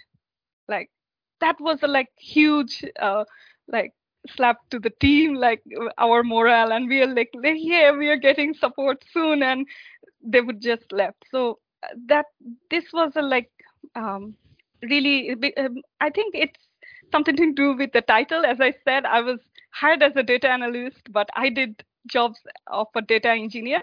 So maybe it was something like this. So I thought that this recruitment and retainment part is something that we should focus on, and it helps the company to like not do so many expense, like the cost associated with leaving an employee after training. So I wanted to reduce that. About the size, I wasn't sure which size I should look onto. Like small, I thought 100 to 200 people, because it would be like, I was assuming that maybe medium and small companies may already have their HR system, like they're already doing those analytics, because this is how the large companies do. So I'm thinking that maybe small companies who just like started don't have their recruitment and retention HR processes set up yet. So I was thinking of targeting the small and medium, maybe. Local I picked because I'm comfortable, because I know the I know the how the source, like how I know a lot of things about this local workforce. So that's really like comfortable feel for me. Like I know how the companies are hiring, and I know how where the shortage is at. So for that purpose, I wanted to start using the local market first. Then I would always choose US because there's a lot of opportunity over there, and Europe as well. I want to focus the hiring managers, the HR people who are responsible for recruitment and retention, who are really new, who hasn't set up their process yet. Like they're not really using the matrices, and like they're kind of struggling to set up the process. So I want to help those personnel who are don't have the process set up yet. Like for this part, I was going to do some interviews, but as you know, I'm starting just new, so I don't have many connections, and my saboteurs actually hold me back, and I couldn't actually reach out to the persons that I thought I would do. I was I was going through the HR stuff more. Like I was trying to study what sort of process they do while recruiting and hiring people, retaining people. So I was going through those things, and I thought that I should be more prepared before talking to a person. So that held me back. But what I did was, I'm almost ashamed to say this, I used ChatGPT to come up with the challenges a hiring manager usually faces, and also what sort of metrics it can we can use to reduce those struggles. And I was actually blown away with the responses. Like it was really good. It was just like talking to an actual person. So I would recommend that actually. And so then I moved on to the value story. So this was my first version. I help HR professionals do recruitment and retaining the right candidates. I want to emphasize on right, because if you don't have the right candidates, it will just cost you money in the future. So, so that time and cost of hiring is optimized. Like time and cost of hiring is optimized, and new hire turnover is lowered. Like new hire turnover is like not just any other turnover. New hire turnover is like the people who leave in their first years. So I want to lower that point. So kind of niching down. Unlike this was my alternate, by minimizing the use of ineffective recruitment sources and identifying bottlenecks in the process. I want to be more specific in that later. I would like to work on that later. And what strategies I use that others don't use through benchmarking recruitment and retention metrics against industry standards. So this was my first draft. Then it got me into thinking, like, how am I going to get industry standards? Like, it varies so much, and who is going to give me the data? Maybe a talent acquisition company may have that. Like they will have the industry standards for time to hire in a position or cost to hire in a position, and they would have those things, but who will be like willing to share the things with me? So then I thought that maybe I should change that. And also about industry standards, when I was like going through the materials of HR stuffing, I saw that someplace it's written that the time you take to hire a junior employee isn't necessarily the same when you are trying to hire an executive in a company. So it varies a lot. So that benchmarking is like really important. I know I have to do that, but I'm still not sure how I'm going to do that. So later on in the second version, I changed it a little bit.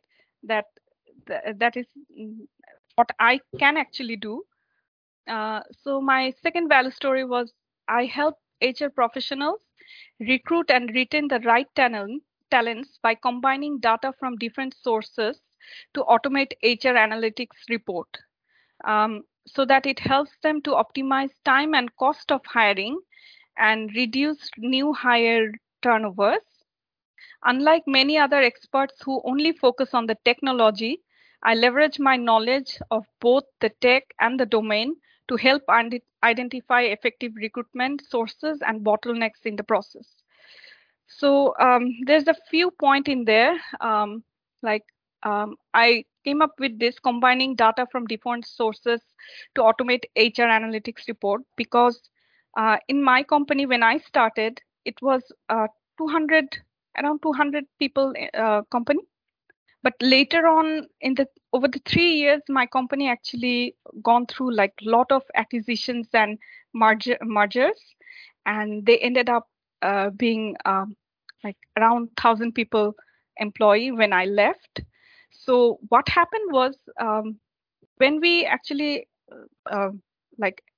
did some acquisition of a company, it showed that our subsidiary company was using a different HRIS software than from us. Like maybe for one example that gets us started with that project I did in my company, a company that we recently did some acquisition. That company was using Bamboo HR. Like they really loved it because the reporting was really, really good. But our company, I would not name the software, was using a really crappy one because it had all the things in there. They loved it because they had all the modules in there. They had payroll, they had like people, the people data side. So there was this HR side and there was this payroll side, because they're like quite connected, but payroll actually managed by the finances. So our company actually liked that software because it had all the modules in one place. But the company that we bought, they actually didn't want to let go of Bamboo HR because it had like cool reports in that. So our company, our HR actually promised them that we would come up with some dashboards that will actually they won't be missing Bamboo HR so much, and that I worked in there. And the problem was that with our company side was that even though it was like it had all the modules, the company that come up with that HRIS software, they were actually going through some acquisition where they purchased those models from different companies. So their payroll system was different, their HR system was different, but they were using APIs to like communicate within them. So when we started to like trying to get data, and we saw that it had like so many discrepancies in those. Like for example, the HR side didn't actually stored history to the like from beginning of the time. Like for example, if someone changed a role or changed a department, it would only had like one previous history. it will remove all other previous histories. That was this like biggest challenge for us. So what we did was we used our data warehousing capabilities, and we actually using the API, we actually get that data and stored it in our warehouse, and kind of like created and like changing dimension sort of thing, so that every time some value changes, we would actually capture that. So instead of using their side of data, we used our own side of data. So and for that, like when we are doing some payroll things, like when we are doing some revenue analysis, we need the cost centers, and the payroll side didn't have that. So I had to like communicate the people side of the module to get the cost centers, to get the payroll side journal running. So I think that this is a really really common problem, that people have data in different systems and then don't talk to each other. So what we had to do, like what we could do with Power BI was that we could actually combine all those data sources in one place and like get the like proper visuals to them. So that's why I wanted to put this in my value story, like combining data from different sources to automate HR analytics report. Time and cost optimization, of course, this is the main goal. Like if I show them the cost to hire and time to hire by month, they could actually identify like which post or which department is taking more time, or which posts are like costing them more money, and they can like make decisions to reduce it. And new hire turnover is also like also helps us realize that the candidates we are gaining through the recruitment process, if they're the actual employees that we want, like if they're the right candidates for the right position. So this, I think, is a very helpful insight, and a lot of HR personnel actually struggles with this, like hiring the right candidates for the right positions. Unlike many other experts who focus on the technology, I leverage my knowledge of both the tech and the domain to identify effective recruitment sources and bottlenecks in the process. I was skeptical of putting these lines because I'm new and I don't have much knowledge of the domain yet, but I'm working on that, and that would be like on the line, like few years after working on this, maybe that would be my actual power. Like I leverage my knowledge of that domain. I hope to gain more knowledge on that. Then I shortened a version. Like I was thinking that there's too much words in there. Maybe it should be like short and concise to like you can get a like hit of that. So I wasn't really sure if I should go with the longer version or the shorter version. So the shorter version is I help HR professionals recruit and retain the right talents by utilizing HR analytics, so that it helps them to optimize time and cost of hiring and reduce new turnovers. Yeah, and the last part is the same. So I came up with the short version. Then I gone through the lectures more, and I came up with the fourth version. So the fourth version actually was inspired by Yemen's presentation on retaining clients, and I like the idea that he actually put videos for each of these modules, so that employees actually can go through those videos and actually can figure out how to use the dashboards properly and effectively. So I really like that idea of including videos. I also took this line from Avi's slides. I also train and empower your business team. Not sure if I should use business team instead of HR, so that you can run and update your own reporting once we are gone. So I was thinking, am I taking too much responsibility in my first years? Like I will train them Power BI when I'm really not a long user of it. So I was like skeptical of all those versions. So I'm still working on it and trying to figure out my stories. Yeah, and I would like some feedback if your feedback on this.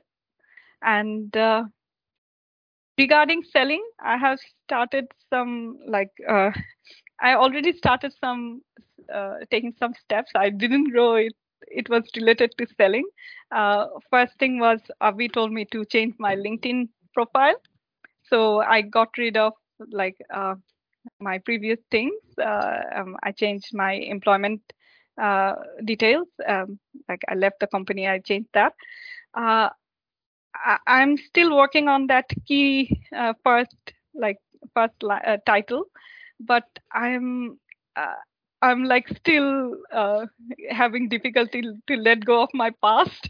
So I'm still thinking of finance, selling, and HR. So I'm still working on that step by step. Yeah. Yeah. And Hey, we all are. All right. Hey, thank you so much. And by the way, guys, this has been incredible. And I'm so proud of our group because we create something that I couldn't have imagined. So what I'm noticing in this is that, of course, I loved every presentation, really awesome. But I must say, I love the ones a little bit more where they showed how the sausage was made. They didn't show like the final words. Oh, here's my value story. Here's what I came up with. No, they showed. I started with this, was kind of crappy, and an MVP and so forth. And that for me is really valuable, and I think that's going to help others too. Because sometimes we look at that and like, oh shit, I'm never going to get that level of clarity. But when you see how the sausage is made, like, they didn't start there. It started with this. So my tagline that I use, don't just learn Power BI, become a pro. It started with don't just learn, lead. It was really crappy, but yeah. So we all start somewhere. So that's great. So Nabila, thank you so much for showing us, taking us the whole process. So folks, thoughts and comments for Nabila. Kimberly had a great comment earlier saying that, yeah, result reminder is powerful, that there's the cost. And and Nabila, you pointed out too, hiring the right person, that's important. And you also talk about that, yeah, because it's costly not to. So let's see. Yep, Charles says the same thing. Love the progression. Absolutely. Thank you so much. So of course, next time we do it, we'll just prompt people that, hey, don't just show us final version. If you can, show us the iterations, because that's going to help the group just walk through the process. And yeah, as Charles is saying, learn the art of niching down, right? Cool. So folks, Avi, I would like to add something. Yeah. Nabila, you told a lot about your background, that you are working with APIs, you are working with SSIS, reporting services. I also have similar background. I think that you shouldn't be shy that you are starting with Power BI, because you have a very strong background that you can build on.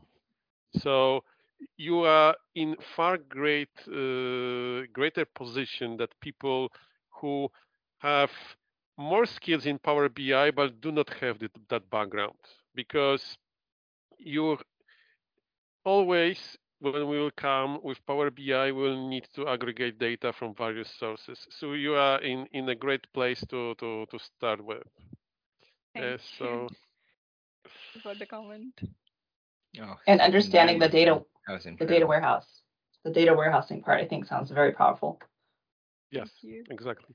It really encourages me to embark on my journey in full speed. Thank you. Love that. Any thoughts on like which value story version should I use?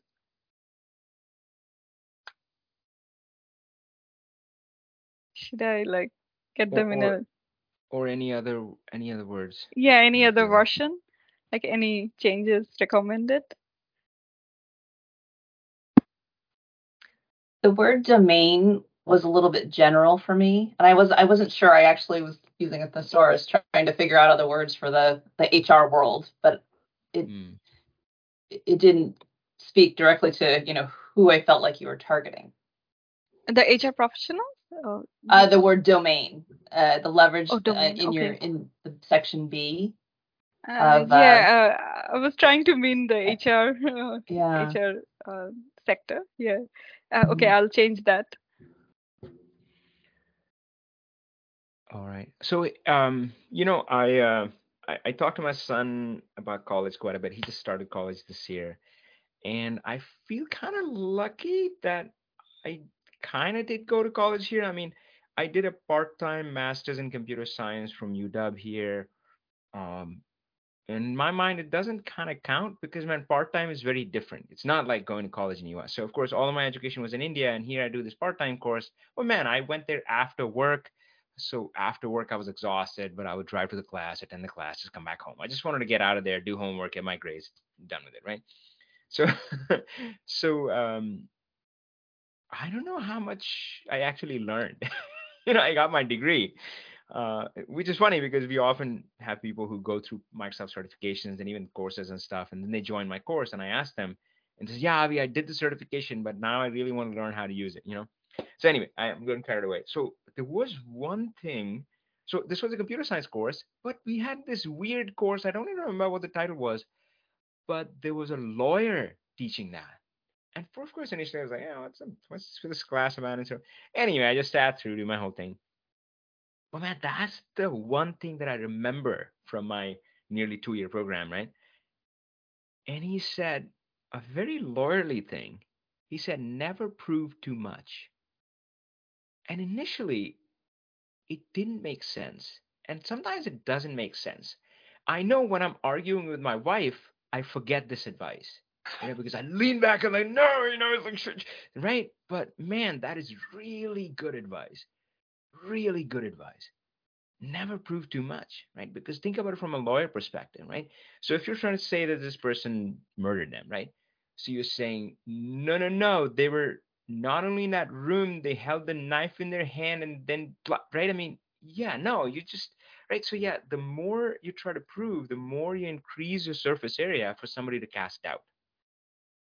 So I think Nabila, maybe that's where you can kind of refocus some of these messages because I feel like, and again, so you don't have to promise too much. It just has to connect. So the example that I use, which I think Kimberly or Margaret mentioned, which is, I mean, sales teams. I realized that a lot of them, think about it, right? That's the number one most basic thing that any sales team should have. Hey, these are our targets. This is where we actually are. A lot of sales teams don't have that, or don't have that in like a good fashion. It's either a lot of work, there can be inaccuracies. How many times have I seen this in Microsoft and other companies too, where people walk in and the reports don't agree, right? And then there's an argument, no, you didn't clear this. Yeah, craziness, right? So you don't have to have a big promise. I can go out there and say, yep, I helped you track your actuals against target. And I know that would land. I know that would definitely land, right? So I feel like uh, yes.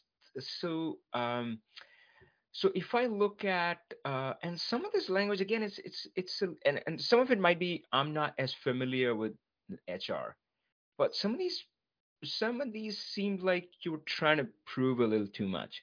So I'll just read some of them. Just take hiring the right candidate. Man, Okay. I'll say that is not easy to measure. Like, I mean, I'm thinking like people would have like come together and one would have, oh yeah, this is how you measure it, but then the other person would disagree. So, no, no, no, that's not the right way you measure it because you're not right. So for me, that's not trivial. Just how you measure it, that is not trivial. And then how do you improve that measure? Whoa, that's a whole other story, right? So it's quite deep. And even so the new hire turnover, I like that one. That was kind of specific. But I think the connection between that and reporting is a little tenuous. So again, we talked about that problem solution roller coaster. And I don't remember whose example we were talking, but in their case, the problem solution problem, it just kind of naturally flowed. Just like, oh, if you have this problem, I think it was Brahim. So, oh, you have trouble when events happen, then their lines out the door, angry customers, leaving bad reviews, all of that, right? Upset staff is going crazy, they're quitting on you. Problem, right? Solution, oh, smart scheduling, keeping events in mind, right? Oh, problem, but for that, you need to be able to forecast your sales based on the events and stuff, right? So yeah, so that flowed naturally. I think, and again, it might be an iteration. So you are exactly on the right path, and you should feel encouraged. The progression that you've shown, it's amazing, right? But what I felt was that when you say new hire turnover, it wasn't like, oh, I can give you better reporting. I've combined multiple data from multiple systems, and I'm like, is that how's that going to help me? It's a little tenuous, right? So just wanted to kind of just thinking out loud there. Uh, but I did like that part, new hire turnover. If you can connect it stronger with what you're providing, like this is how I help, right? Then that can be good. Uh, I'll say that the part that I uh, I noticed, and again, sometimes guys, sometimes we're thinking and we're brainstorming and we have like no idea, right? And then you start talking and you realize that you actually do know, right? So your body knows if it's nonsense, right? There's at a spiritual level is something you already know. So Nabila, maybe go back and watch you talking, and after that's by the way a trick too. I mean, sometimes we're really stuck, a niche or something. Just call a friend, record the conversation, tell them it's recorded, and then listen to yourself again. Because what I noticed, what I felt, and you will have to validate, is that so I was kind of monitoring energy level, right? Um, that there seemed to be really good energy around when you're talking about multiple data sources. And you spoke quite at length for that, and you spoke quite, yeah, you were animated. That was good stuff. Um, but again, I feel coming back to my original point, it's like you're trying to prove too much. I feel like in one statement you're saying, "Oh, I'll help you combine multiple data sources, time and cost to hire, and new hire turnovers." I think you let's go back to the very beginning where you said that, oh, there is retention, retainment, some hiring, right? And you said that, oh, each of those areas in itself is kind of big. Actually, I have that. Where was that? Yeah, recruitment, retention, and engagement, right? So, but this one is a little more, kind of drilled down, but it's still surface area is too broad, right? So again, think like a lawyer. Like if you had to prove all that in a court, why would you set yourself up for that, right? I mean, you're setting yourself up for failure, right? So yeah, so reduce your surface area. So again, like multiple data sources, that in itself is a thing, and then time and cost to hire, that itself is a thing. New hire turnover, that is a thing in itself, and these three are loosely connected at best. And again, if you're like, oh yeah, I'll do better reporting, I'll let you do everything, that that is that is the challenge, and that's the opposite of what we're trying to do. Because again, and we don't want to be like, oh yeah, I help you solve your Power BI problems. I can do anything. I can help any industry anywhere. The thing is that nobody believes that. They don't trust you, right? So yeah, so this one we spread a surface area. Let's for the sake of fun, let's just pick one for now, right? And if you just led with that, multiple data sources, man, what you talked about that bullet point, just everything that you said was golden. And we have been talking about origin stories. And guys, didn't have this. Well, I had heard this word in a different context, but I never used it in my lessons. Never used it. You've never heard me ever talk about this origin story idea, but I think it kept showing up this time. So it was Ibrahim, of course, who kicked it off with that Chipotle story. I'm like, wow, that's good stuff.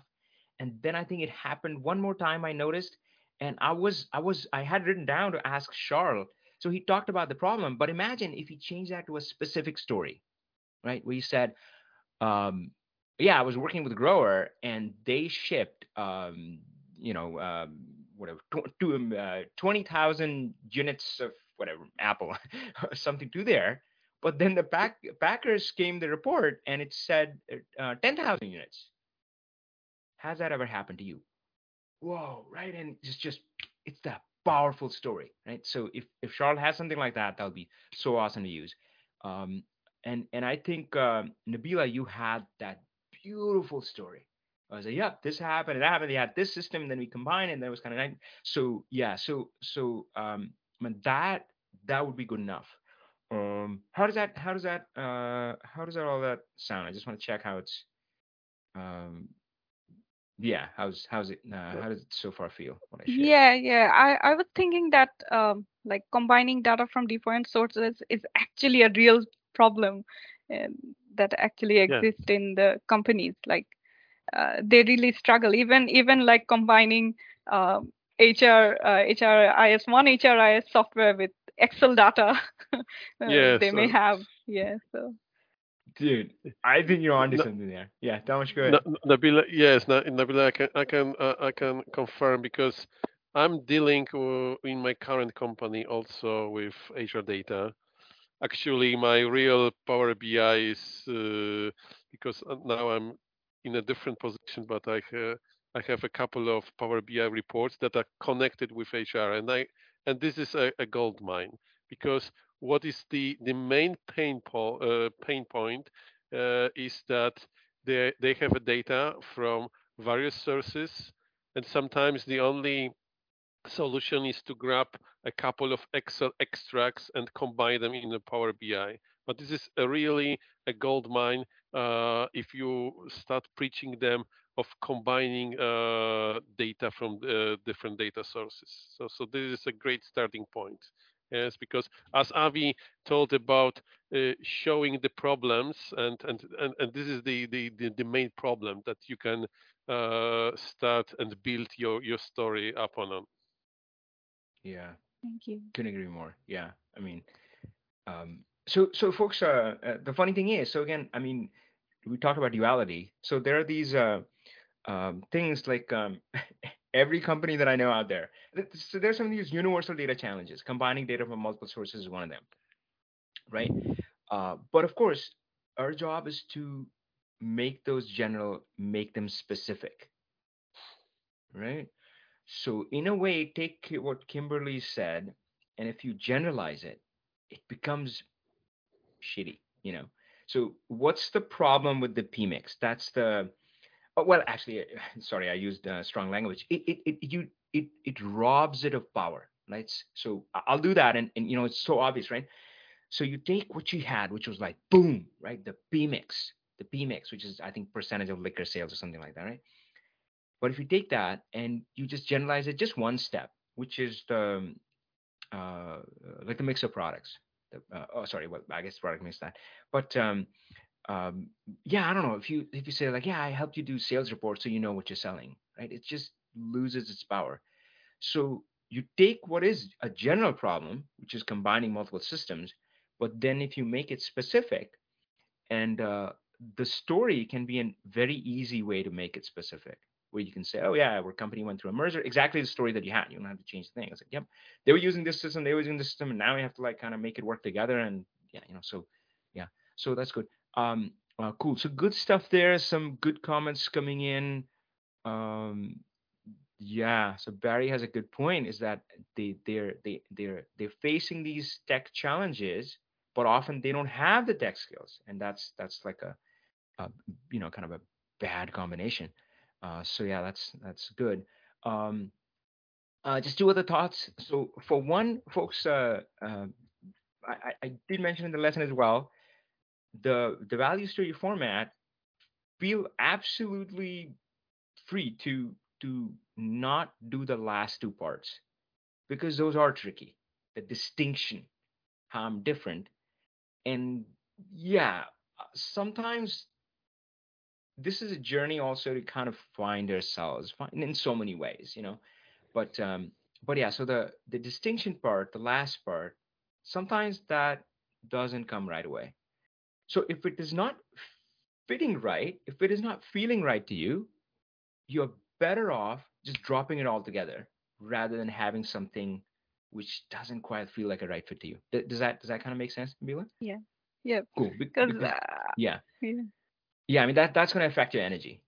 You know, so and of course this was a casual setting, which is good, but we could kind of sense your hesitation a lot of times when you came to that. I'm not sure. So yeah, just drop that part, lead with that. So again, that is also maybe kind of proving too much. You don't have to prove that part. You can still work with the first three, which is good. And the only other so there's no right or wrong way to doing things. I don't want anybody to feel guilty or shame of anything. Nabila used the word, and again, she was just talking, so that's okay. But yeah, there's no need to feel that way. You should always feel like you're in the right place at the right time, doing the right thing. And it's funny, right? Because we feel like we have to beat ourselves up to get the best results. Man, try operating like this. You're gonna just know the difference. You just have to try it. When you center yourself in the present self and the present moment, and you can be kind to yourself, that unlocks everything. So yeah, so that ChatGPT, I've used that for research as well recently. But yeah, it's a fun thing. But of course, and I'm not saying Nabila isn't going to do that. She did talk about how she's thinking about reaching out to people and so forth. But guys, there's a phrase that I wrote down, which she talked about. By the way, that was a beautiful story too. So if you ever do, or if you do choose to go with a new hire turnover, that was also a beautiful origin story where she talked about that. Oh yeah, da da da. I mean, they hired it. They put so much effort, and then they were leaving right there. And that's what I wrote it down. The language. She said it was like a slap in the face. That is the good stuff. That is the golden stuff, right? And sometimes you can say that in like the monologue version of story. Like let's say you're writing an article, you can say that. Maybe in a conference you can say that. But that kind of stuff is really powerful in like one-on-one conversations, which are the ones which matter the most anyway, because that's finally when you're gonna get the client, right? So ChatGPT, I don't think it's gonna give you language like that, right? It's not gonna say that. Oh yeah, these are the challenges, and man, it feels like slap in the face. No, right? So yeah, ChatGPT is good starting point. But when you start talking to people, and of course you can tap into your own experience as well, and that's where I think, and maybe Nabila do that too, right? You would get the slap in the face. You would get the other language that I note was Margaret. So Margaret wasn't talking about a niche, but still that language was so clear. She talked about all those people who man, I didn't write it. I think I put it in the comments, but she said something about the kind of clients she doesn't want. You, And she said, you oh said yeah, that you wrote down that when I said that they barely tolerate accounting. look, that is mind blowing, right? Again, AI is is not there yet, right? Yeah, barely tolerate that, and that gives her clarity. So yeah, but hey, we can do both. We can do it at Chat GPT and then humanize it and kind of do it our own way. So well, Nabila, thank you so much. You're off to a great start, and can't wait to see where you go from here. Thank you. Hopefully, some of the discussion helped, and I also want to thank everybody who presented today. Thank you so much, and yeah, man, I'm super excited for the journey ahead. So, of course, the Seattle event, you would hear more from us, and of course, the next event we're lining up, which will happen much sooner. But of course, Seattle event, we're trying to get ahead of that because, of course, for people who want to join, they'll have to make travel arrangements and stuff. So you'll hear more about the Seattle event, I think, maybe in the next few weeks. But then, Real Power BI is right around the corner, and that's always an exciting experience as well. All right, folks, thank you so much. And yeah, we'll see you around. Hang out in the group. All right, Thank take care, you. folks. Bye bye. Thank you. Bye. Thanks. Hi, Avi. Bye bye. Bye. Thanks. Bye, All thanks right, so bye, Brian. much. Yeah. Hi, Avi. Hey, Brian, go ahead. Yeah, very quick. Yeah, I have a very quick technical question. I don't know if you want to share my screen. Yeah. Yeah. Yeah. So, very quick. Yeah, hold on. I guess we can stop recording.